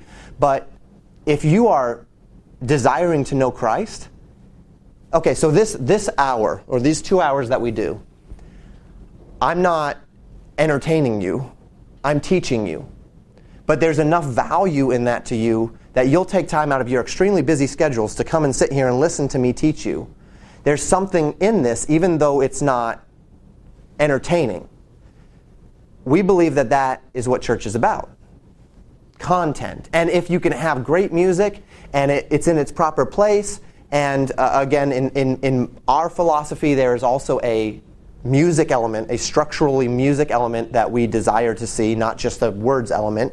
But we conform ourselves to these things, then that music can be impactful, and that music in itself can convict and can change hearts. But it's all in alignment with Christ. And one last thing on the music. You had asked about where in the Bible does it talk about this. So I gave a few examples of music and its impact. But one of the things that's interesting about all of the elements of the world is if you acknowledge God as creator, then you acknowledge design in everything. And if you acknowledge design, if I acknowledge design in the world around me, then I can ignore the design becomes the presupposition, and I can just build great things. So in other words, the early scientists were all God-fearing, right? Nowadays, scientists say, no God, we don't allow for God. But the early scientists, your guys like Galileo and Newton, Kepler, Louis Pasteur, all of these guys were deeply devoted to the reality that God created. And because of that, I mean, how many billions of dollars are spent trying to disprove God in science today? How many billions of dollars are spent on things that we have talked about in our last class? The eco movement. Yes, we're supposed to be good stewards of the earth. But God said, as long as the earth exists, there will be springtime, there will be harvest, there will be winter, there will be summer.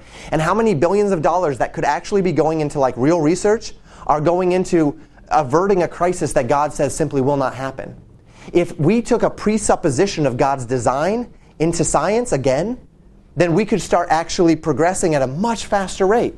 The same thing with music. These men, Beethoven, Bach, Rachmaninoff, all of these men, they had a presupposition of design in music, that music has a design to it, and they said, we're not going to try to buck that system, we're going to acknowledge that design, and we're going to operate within that design, and then they were able to just use that design to make beautiful music. Nowadays, what we have is we have people that are actually, they're changing the design. They are rebelling against the design itself and attempting not just to build good music on the design that God has, and this is acknowledging that God has a design in music, that music works a certain way, that music stimulates the body in certain ways, and that as those who are seeking to compel a person unto the elements of the Spirit of God, love, joy, peace, long-suffering, gentleness, goodness, faith, meekness, temperance, I am going to conform music to the things which are going to stir in them not an emotional impact, but stir in them a receptivity to the message of the music itself.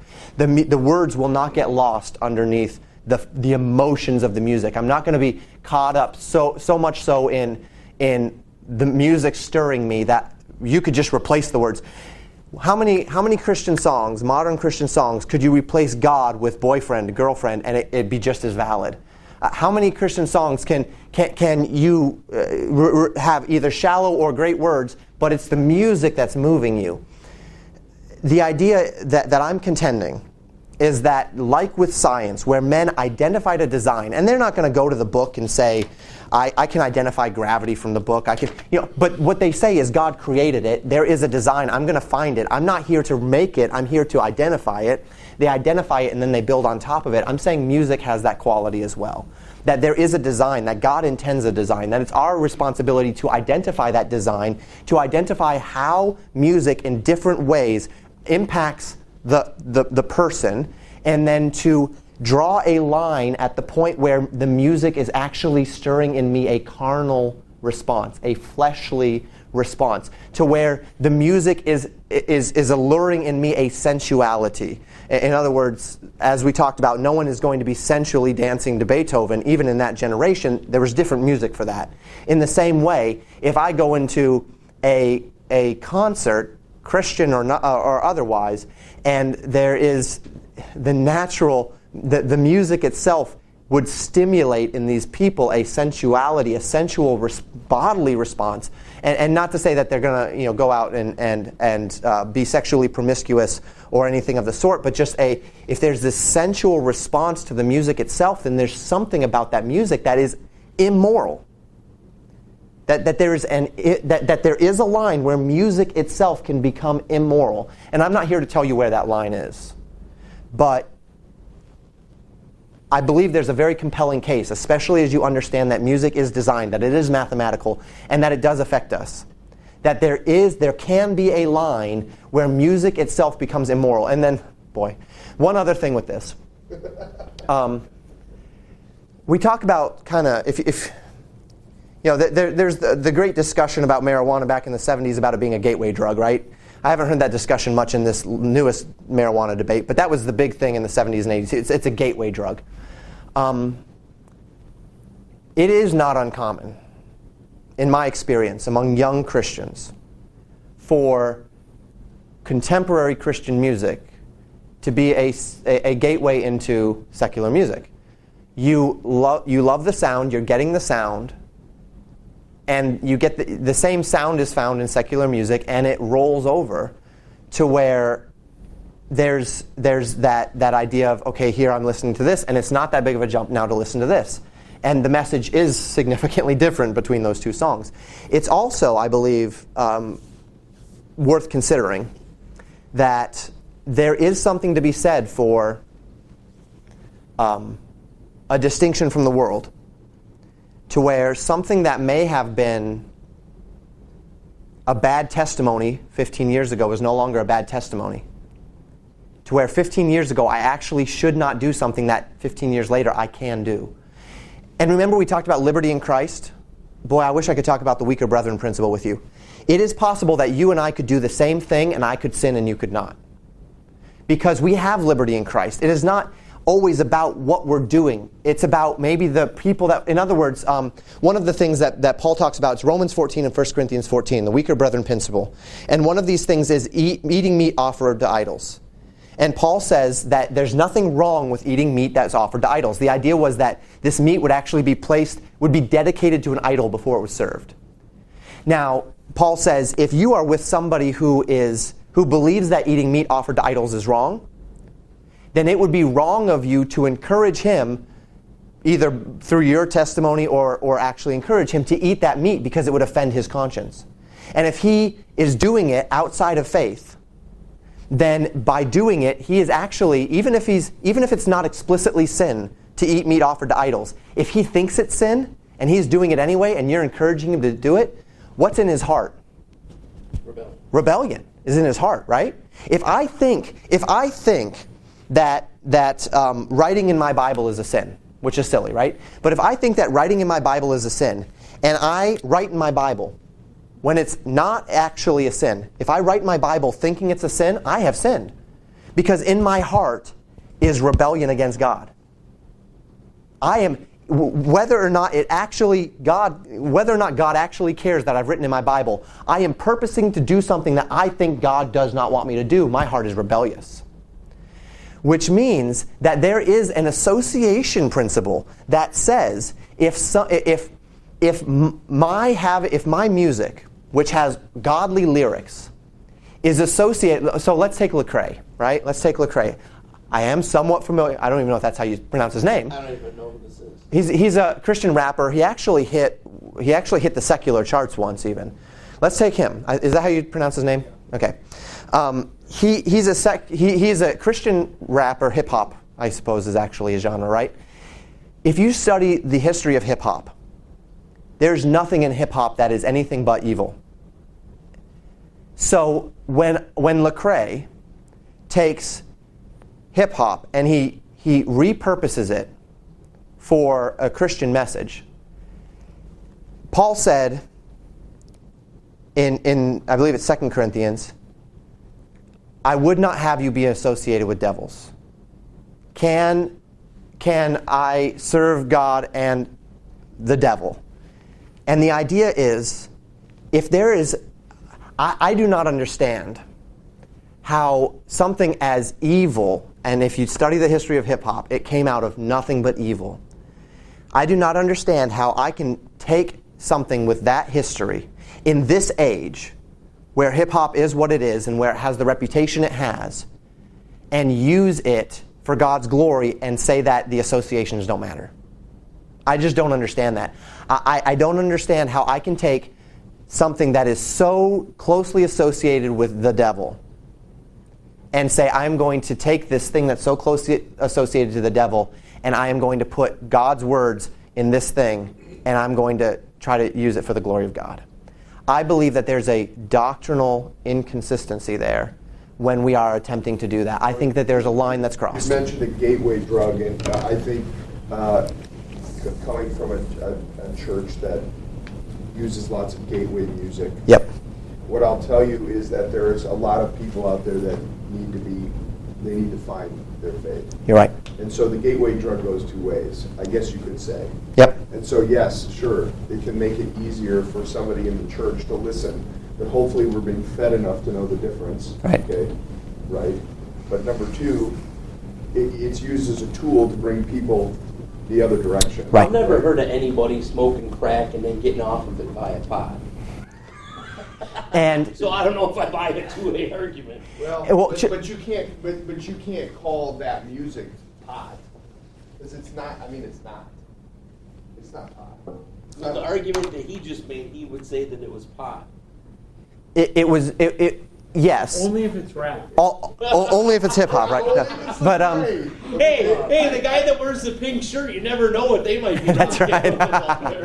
But where does country music fit into this? So It's a good guy. I now know I can't listen in front of Jamin, but when I'm on my way home. So this is why I said Greg and I have not had this full discussion, right? I'm sorry. What's that? Just listen to hymns in the boat while we're fishing. Jamin, before you were It's talking going to make about name the tune a little more difficult. the Oh, roots God. of hip-hop, Yes. you mentioned a Bible verse. What Bible verse? For the devil, and Yeah. let me go ahead and find it here. And this is actually the same argument. And remember, all things are lawful, but all things are not expedient. I'm not arguing from this that, well, maybe I'll just leave that alone for the moment. Let me see. Can I read? Yes, I will. I will.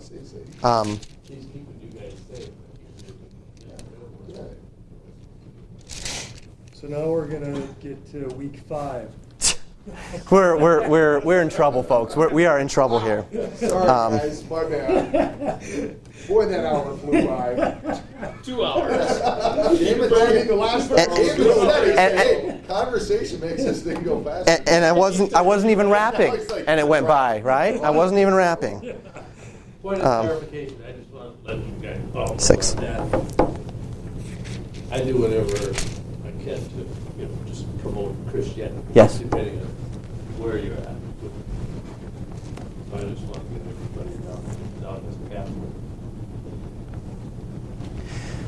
Well, and this is the thing, is at the end of the day, that there are major disagreements between Protestantism and Catholicism, and a lot of them. I'm not going to Right. affect somebody else's church or religion. Right, and the problem in the church today, there is a unity problem, and that unity, and one of the reasons why the Catholic Church is the Catholic Church is because they see, rightfully so, that Protestantism is broken in that it is divided. So Greg and I kind of have this conversation because you have, you have you have, say, the charismatic wing of the church, and then you have the non-charismatic wing of the church. The charismatic wing have grabbed a hold of something as it pertains to the Holy Ghost that is true, His power, but they have done so at the expense of doctrinal truth. Then in response to that, because humans are pendulum swingers, so if the charismatics are over here and they have got a hold of the Holy Spirit's power and understood an element of it, but at the expense of truth, then we say that's wrong, so we go, boom, over to here. And then there's a whole other wing of the church that almost denies the Holy Spirit's existence, at least practically, if not in word, in function. And what have they done? Well, they've swung to the other end, but they are oftentimes very doctrinally solid. But they deny the power of the Holy Spirit. And what we are always trying to do is find this middle ground here. All of these arguments that I'm giving you, especially as we've related to music here or as we've related to different denominations, and there would be major disagreements. There are major things that I believe are wrong with the Catholic Church. If I didn't believe that, I'd be a Catholic, right? I wouldn't be outside of them. But the fact is, even as I say all this stuff about music, I'm not trying to tell you right or wrong, black or white, explicitly. I have arguments, and I believe those arguments are sound, and I believe that that if you consider them prayerfully, there's validity to them. But this is not... If we all follow Christ, and we are all desiring what Christ wants, then as this information comes about, if our hearts are eager and desiring to serve the Lord, there's going to be a natural alignment. That doesn't mean we're all going to become clones, but it will mean that we all are pursuing the same ideals. And then we are ready if our understanding of those ideals, or not ideals, but if our understanding of what we are living out changes in relation to doctrine and truth, we're ready to change as well. So that if as you say, there is this idea of you're bringing in people, right? So Billy Graham did this. Billy Graham used a lot of different methods to get people in, and then he preached the gospel to them, and he preached a hard, clear gospel. And I have some problems with some of his other elements of his method, but the idea being, do I need to appeal to culture to get people in those doors, or can I find a method that does not flirt those boundaries? And is the danger that comes from if I can use the word, compromising these elements of distinction, does that danger of what it might do to the church outweigh the benefits? But there's some idea of being countercultural to you guys, right? Because you guys are like, all right, well, the music we play is not the same as our culture, right? It's countercultural, but... Not explicitly. No. Correct. I mean, many churches, yes. For our church, no. Okay, so let's. There is It's a not wing. Current, like you're not going to hear it on KTIS, right? It's counterculture. No. What I would say is that the book informs how things are to function. We try to conform to the book, okay? And that leads us to a place where culture used to be. Right. Culture then changed and left where we were, and we have not changed. That's fair. So it's the culture that's countercultural to us because we were there first. And if the culture were to realign with biblical principles, They would be where we are. then we'd be with culture. And that would not necessarily mean that everyone's listening to Amazing Grace. It would mean that the people that are writing music would be writing music that conforms as rich. as rich. And by the way, the stuff that, if I bring it, I'm going to give you is modern stuff. It is not stuff that was written 100 years ago. It was stuff that was written 2 years ago, 3 years ago. But it's just, it is rich and it is good and it is what I would say is musically balanced, all of those things. Because it uses certain instruments and not other instruments. No, not necessarily. It's and again, We don't necessarily agree on this Right. little piece. It just flutes sometimes. right, but it's not necessarily. Probably be very peaceful. And again, there is a contingency. So I had a guy in my church. He's been gone for many years now. But if he saw a guitar on stage, he would literally recoil, because he had a problem with the instrument itself. That is out of balance. Yes, but the idea that I am going to So do laptops and turntables do that to you guys? I have a laptop right next to me every week. What is it, 45 or 78? You mean the speed of the turntable? You mean just as far as synthetic music type thing? Yeah. Not necessarily, except that here's the thing with that. So I've got a guy that's connected to the church in a minor way, who every time he comes, our piano is old and kind of out of tune, and he says, "You just got to get a keyboard. You got to get a keyboard," and that's fine. It's a gateway drug. No, it's not. It's not. But I can say this: that one of the unfortunate side effects of being careful about culture is that it does make you chafe a little bit at change, to where it's so one of the things that I chafe with, clapping has become the new way to praise the Lord after a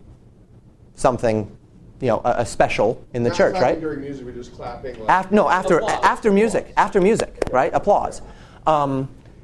That's something that characteristically in our tradition we don't do. And the reason why is because applause has characteristically been a sign that you are giving credit to the person who did the work rather than to God, right? However, that mindset is shifting in the church to where applause is, I'm clapping for the Lord type idea. And that's something where every time there's clapping in my congregation, and it happens especially when little kids do specials, there's a part of me that chafes a little bit. I'm not comfortable with that, but it's not... But I have to acknowledge that I know the purpose. And yet, is it okay for me to get up and say, hey, I understand your purpose here, but we don't clap. We say amen or whatever instead. And is it okay to maintain that? It is. Is it wrong to not maintain it? It's not. And this is where here's the thing. The Christian life is not rules. The Christian life is not rules. The Christian life is a relationship with God. And what we are doing is we are seeking to form a vibrant relationship with the Lord, where every day I say, is this actually pleasing God? Or is this actually some compromise? If I can step into a setting and I can say, you know what? A year ago I thought that this was okay, but maybe the setting I'm in now or the people I'm around, this association is no longer comfortable. This is actually putting me in a place where I am associating with something that they don't want. Tattoos, right? Tattoos have become a big thing in Christianity today. But tattoos are still in our culture associated, characteristically speaking, with rebellion. And so is it is not. So is it wrong to get a tattoo as a Christian? It's not explicitly wrong. Some people will go to Leviticus and talk about the marking up of your skin and stuff. And the reason why did God tell Israel not to have marks on their skin? Because that is what pagans did to worship their gods.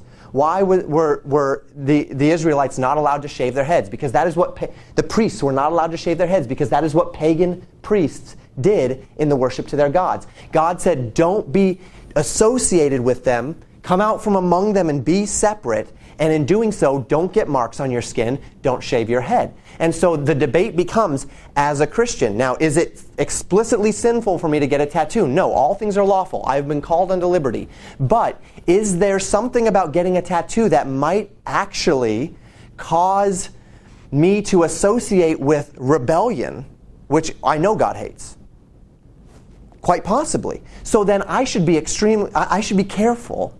And what I've found is that as I grow in my love for the Lord, I'm somehow getting more conservative.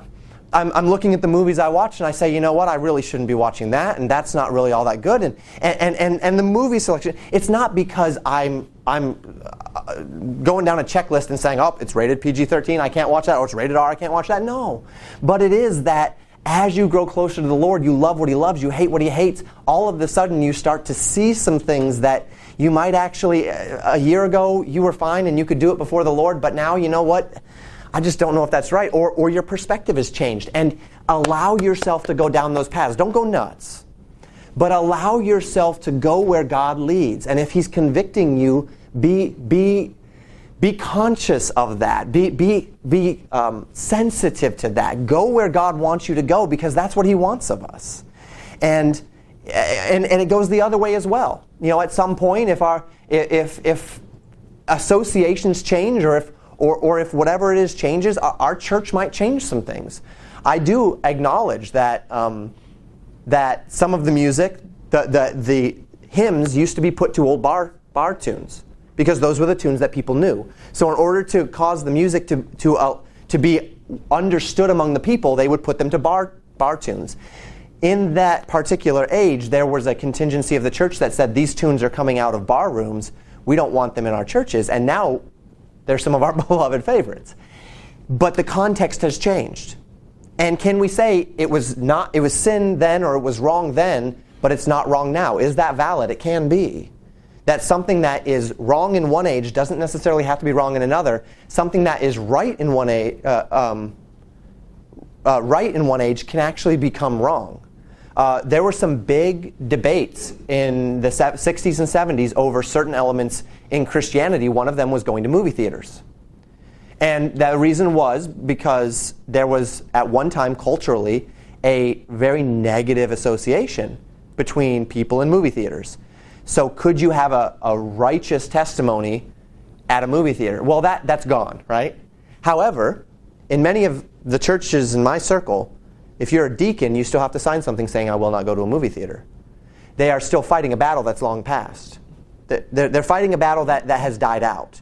Nobody is going to see you go to a movie theater anymore unless they're in this circle and they're, believe. No one's going to see you go to a movie theater anymore and assume that you are, that there is something evil happening there. Because the association of movie theaters in our culture has changed. Whereas before, oftentimes it was a place to go to get something that was indecent or indiscreet. Now it's an entirely different part of our culture. It's an entirely different element of our culture. So this is, if you've heard things tonight and you felt challenged, that's good. But if you feel as though I'm challenging you on the lines of right and wrong, white and black, like I'm telling you that you're evil for what you're doing, you're missing the mark. Because the idea here is that we have liberty in Christ, but why I stand where I stand and why I make the arguments I make is because there are things that I have thought through and things that people before me have thought through and have taught me that I see as valid, that I see value in, that I think that if the line is here, this is an analogy I give. If sin is the cliff, so we've got this cliff, and here's the, let me draw it, since we've got it. So we've got this field, and then we have cliff. And the cliff is sin, right? If I go over this cliff, I have gone into sin. So now, how do I keep, if I don't want my child to fall over the cliff, what do I do?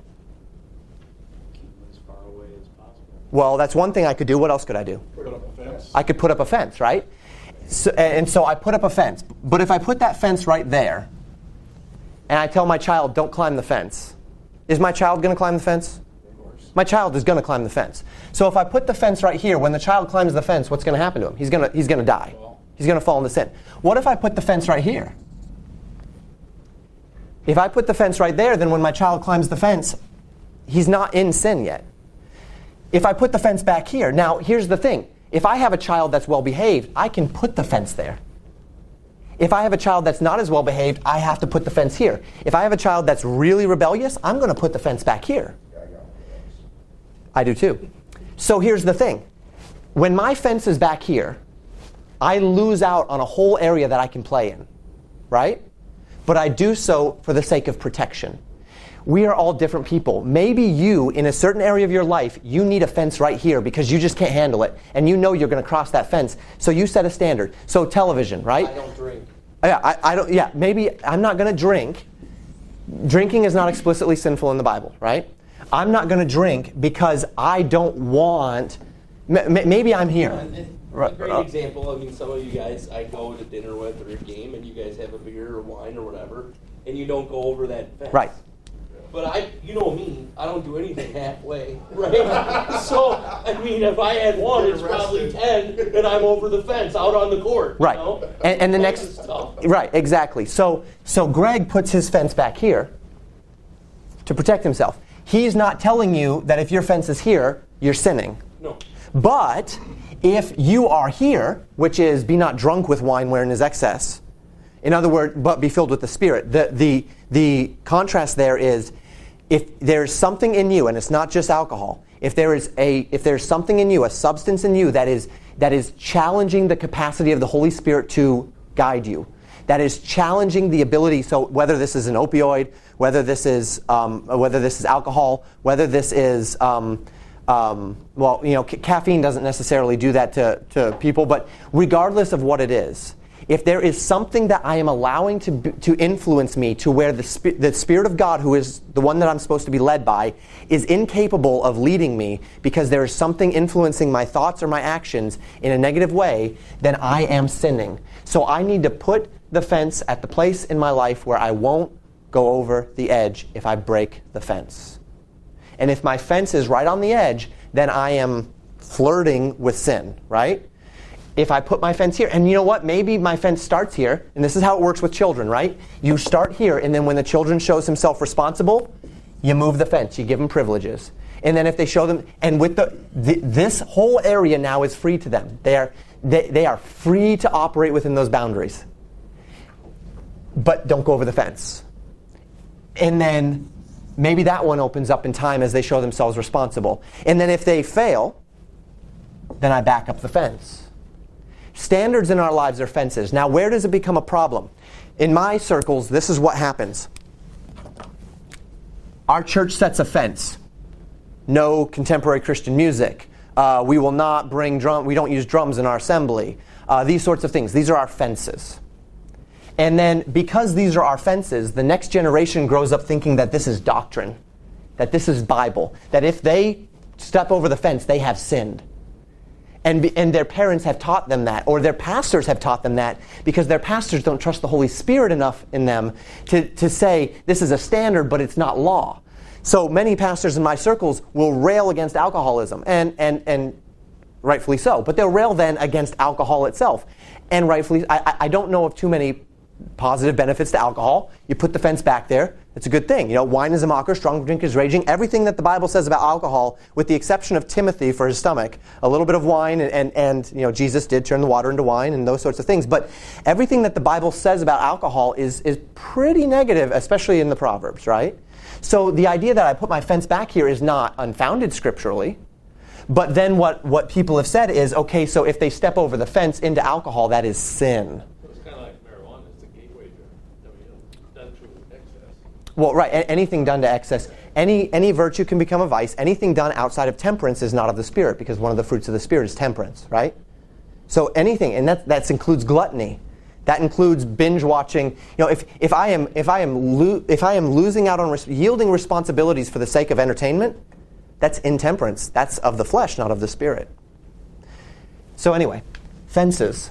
We set up fences, and yes, I acknowledge that when I set up a fence back here, I am losing something that is rightfully mine. I am yielding a freedom that I have. But I'm doing so for the greater safety, for the greater good. We all have to put up fences in our lives. And as we've talked about some of these arguments, the question, of course, is where is that line of sin?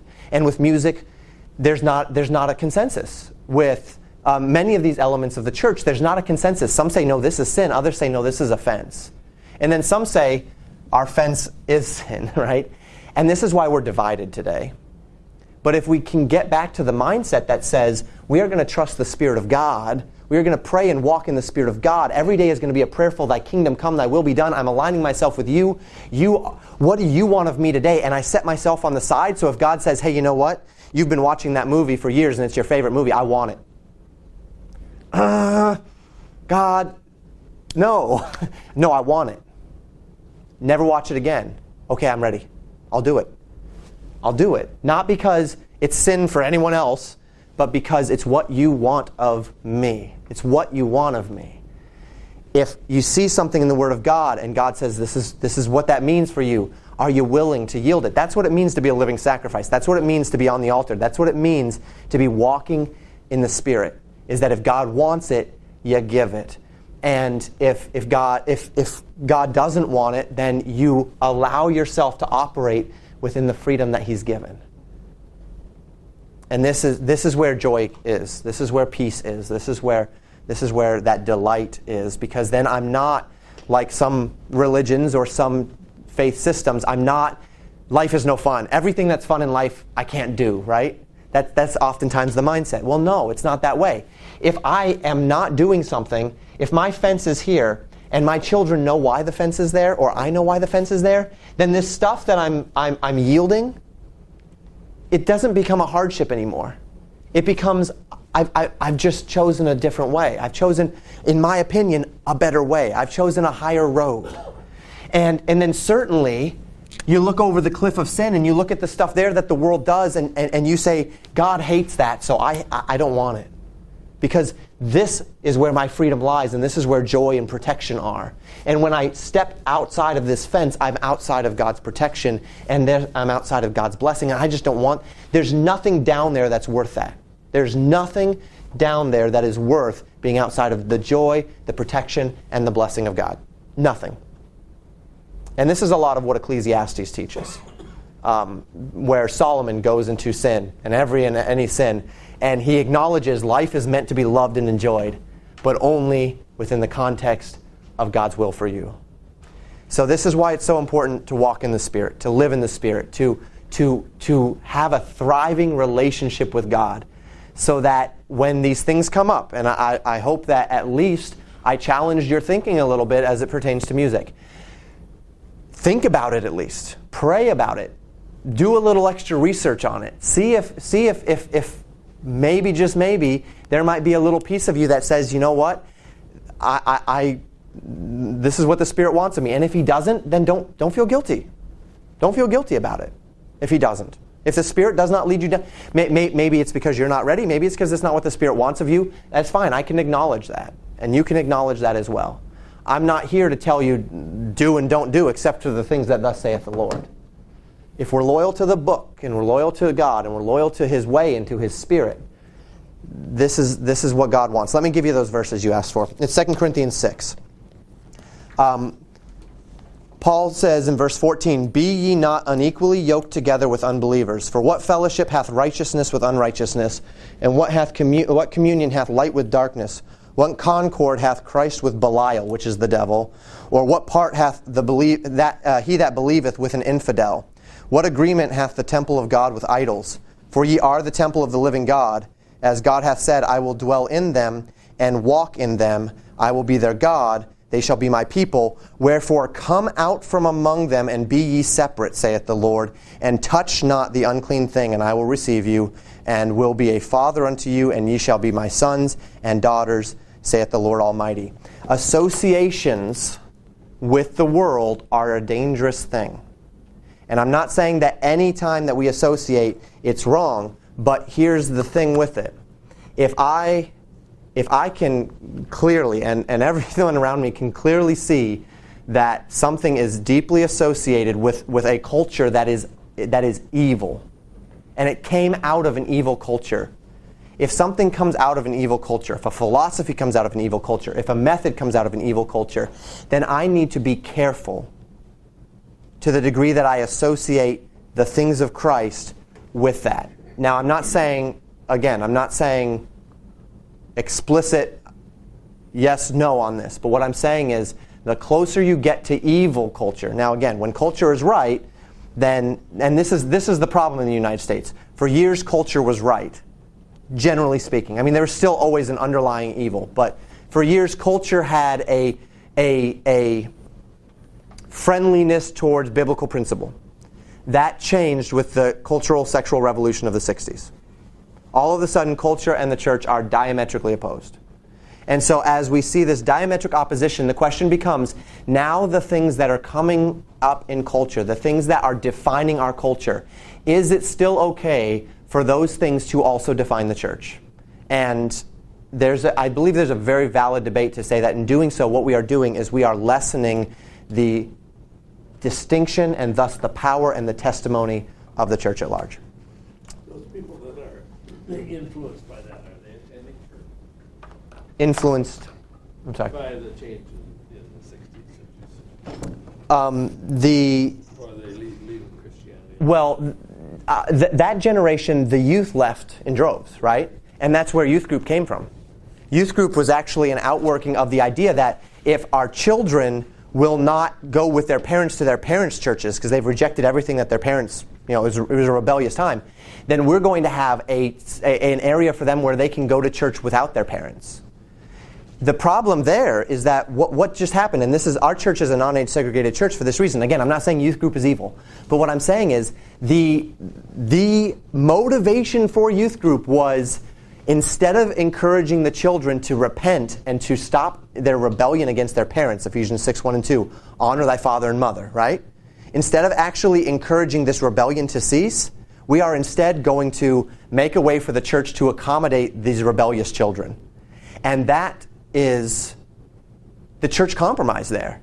And now youth culture has created an entirely different culture in the church, and we're seeing 3/4 of all young people leave the church today. A full 3/4, 3 out of every 4, by some statistics, young people are leaving the church today as many things. Number one, our children, I believe, well, there's lots of reasons. The highest statistic was that Sunday school, the children that went to Sunday school had the biggest problem, were more likely to leave, because Sunday school actually, flannel graphs and stories and such, Sunday school actually created this division in their minds where they go to school during the week to learn what's true, and they go to Sunday school on Sundays to learn stories. And so the Bible became not true, and school became true. And so when they hit college, typically, or as a matter of fact, statistically, it's by the end of by the beginning of high school, they have already decided that real knowledge and the Bible are in conflict. Science and the Bible are in conflict. Philosophy and the Bible are in conflict, and they've already placed their standard on the world rather than the church. Would I argue that this compromise has caused the church to be where it is, especially with people leaving? I would, but not everyone would. Would I argue that the generation that grew up and were redeemed, as it were, by youth group and were brought back in by youth organizations, would I argue that was a Band-Aid to a much bigger problem that was actually never solved in the church, that actually led to the segregating of children from their parents, to where now parents feel as though just as they can send their children to school and have them come back educated, now I can send my children to church and have them come back godly. And so the parents don't work in the week. They don't worry about hypocrisy in the week. They live one way and they preach another, and children see hypocrisy and they say, why do I want any of this? My parents bring me to church and I hear this stuff at church, and my parents say this is what I should believe, and then I go home and I know how my parents live, and I know what they think, and I know what they watch, and I know what they do, and I know how they talk, and I know that they sit there and they nod their head as the pastor says, husbands love your wives and wives submit, and then they go home and they bicker and they argue and they do all of this all day, every day, and there's no submission and there's no love. I know this, and they see hypocrisy and they say, if that's what the church is, then I don't want it. I don't want to live a lie. I might as well just throw it all out. I thought there was a real strong coming back of the youth to Christianity. To Christianity, to spirituality. The majority of the young people today, the millennial generation, they're spiritual but not religious. There was a rejection through modernism, humanism and modernism of biblical truth for a time. But modernism has given way to postmodernism, right? So that just the media putting a twist on things? Well, no. Well, yes, in that spirituality is not Christianity. This is the idea that they are willing to, they're dabbling in the spiritual, but the Jesus that they serve, this Oprah, Oprah, she's a prophetess of Satan. She has this spirituality about her, and it's this humanistic, it's this idea of self-actualization, self-realization. This is the doctrine of devils that we can see all throughout the Old Testament, all throughout the New. But it's spiritual, and they use the name of Jesus all the time, and they do these things in the name of Jesus, and it's all in the name of Jesus, but it's not genuine. It is not the genuine article. And this is that danger. This is that, and the Bible warns us that as we get closer, there's going to be a lot more of this deception going on. So they are coming back to the church, but a lot of it's coming back to the church that is merging philosophies, New Age thought, humanism, with Christian ideas into this amalgamation of philosophical mumbo-jumbo that looks like the church but isn't the church. And that's what a lot of people are coming back to. It's not actually to the truths of Christ. Have you seen this guy? He's all over YouTube now. He's like this mid-50s guy, and all he does is go out on stage and stare at the audience. And people pay thousands of dollars for him to stand there and stare at them. It's the weirdest thing in the world. People start crying. They're like, this man, he doesn't speak, but he speaks through. It's like you watch it, and it's like, what's going on with these people? People are aching. See, here's the thing. There was the modernistic generation attempted to completely reject God, and it left a void that just had to be filled, and they're aching for it. Why? When we think about what the media became with the zombie thing and the vampire thing and all the supernatural that like flooded us all at once. In culture. What happened there? There was a generation that had been completely removed from God that was seeking the supernatural and flocked to that stuff because it filled that void. It's the same thing with church. Churches are dying. People are losing community because they don't have churches anymore. That's one of the reasons why PTSD is on the rise, because it used to be soldiers would come back to a community and a family and a church and they could cope. Now they come back to Facebook and Twitter, and that just makes it worse, right? It just turns them internalized. It gets them, it screws everything up. And so they're actually creating atheist churches, right? Places where atheists come and they have talks about how there's no meaning to life. And it's because there's a void. It's in man, and that's what we started with in Romans 1. There is a void. There is a need for God that must be satisfied in some way, and they're gonna satisfy it. But the thing is there's a lot of false things that can fill that spot that are not Christ. And it's not going to bring the satisfaction, but what it will bring is a Band-Aid. And it will give them a little bit of what they're seeking, and the supernatural is what the millennials are craving for. But they're not finding it as heavily as the media would say in Christ. They're finding it in false Christs. They're finding it in things that look like Christ but are not Christ. They're finding it in things that are outside of truth. So I think to bring it kind of full circle. Yes. Sorry for not respecting your time. It was enjoyable. I think the key thing to me is if we look at all these different denominations of Christianity or different perspectives on some things like music or whatever, like Jamie and I don't necessarily agree. The majority of Christianity we would agree on, and it's what's in the book. The foundations of the faith. And that's where, to me, in having discussions with everybody I invite to this, the meat of the issue sometimes isn't as well understood as perhaps we would all like it to be. So the purpose of this time is to learn what's in the book, so we know why a position is considered orthodox or not orthodox, right? And then when we're really rich in what's in here, then these debates become interesting and somewhat academic, because the positions aren't as doctrinally rich. Is that fair, Jamin? Mm-hmm. As or as clear. Yeah, that's what I'm saying. Is we take a verse or two verses as opposed to a concept that's written about extensively throughout many of the books. Does that make sense? So I think the focus for now is more on the core. Right. And once that's solid, then we can get into some of the flavors. Yeah, sure. Yeah. And those debates may never fully be solved, but if we were all walking in the Spirit and heading in the same direction and not allowing the flesh to get in there and the devil to get in there, we wouldn't need denominations for these disagreements. That's fair. There would be a church, and these disagreements would be, yes, he is this and he is that, and they're a little bit different, but we wouldn't need to separate churches for it because we'd all be led by the Spirit, and there is only one God, and there is one Spirit, and there is one church, right? Thank you for your time. Sorry I went over.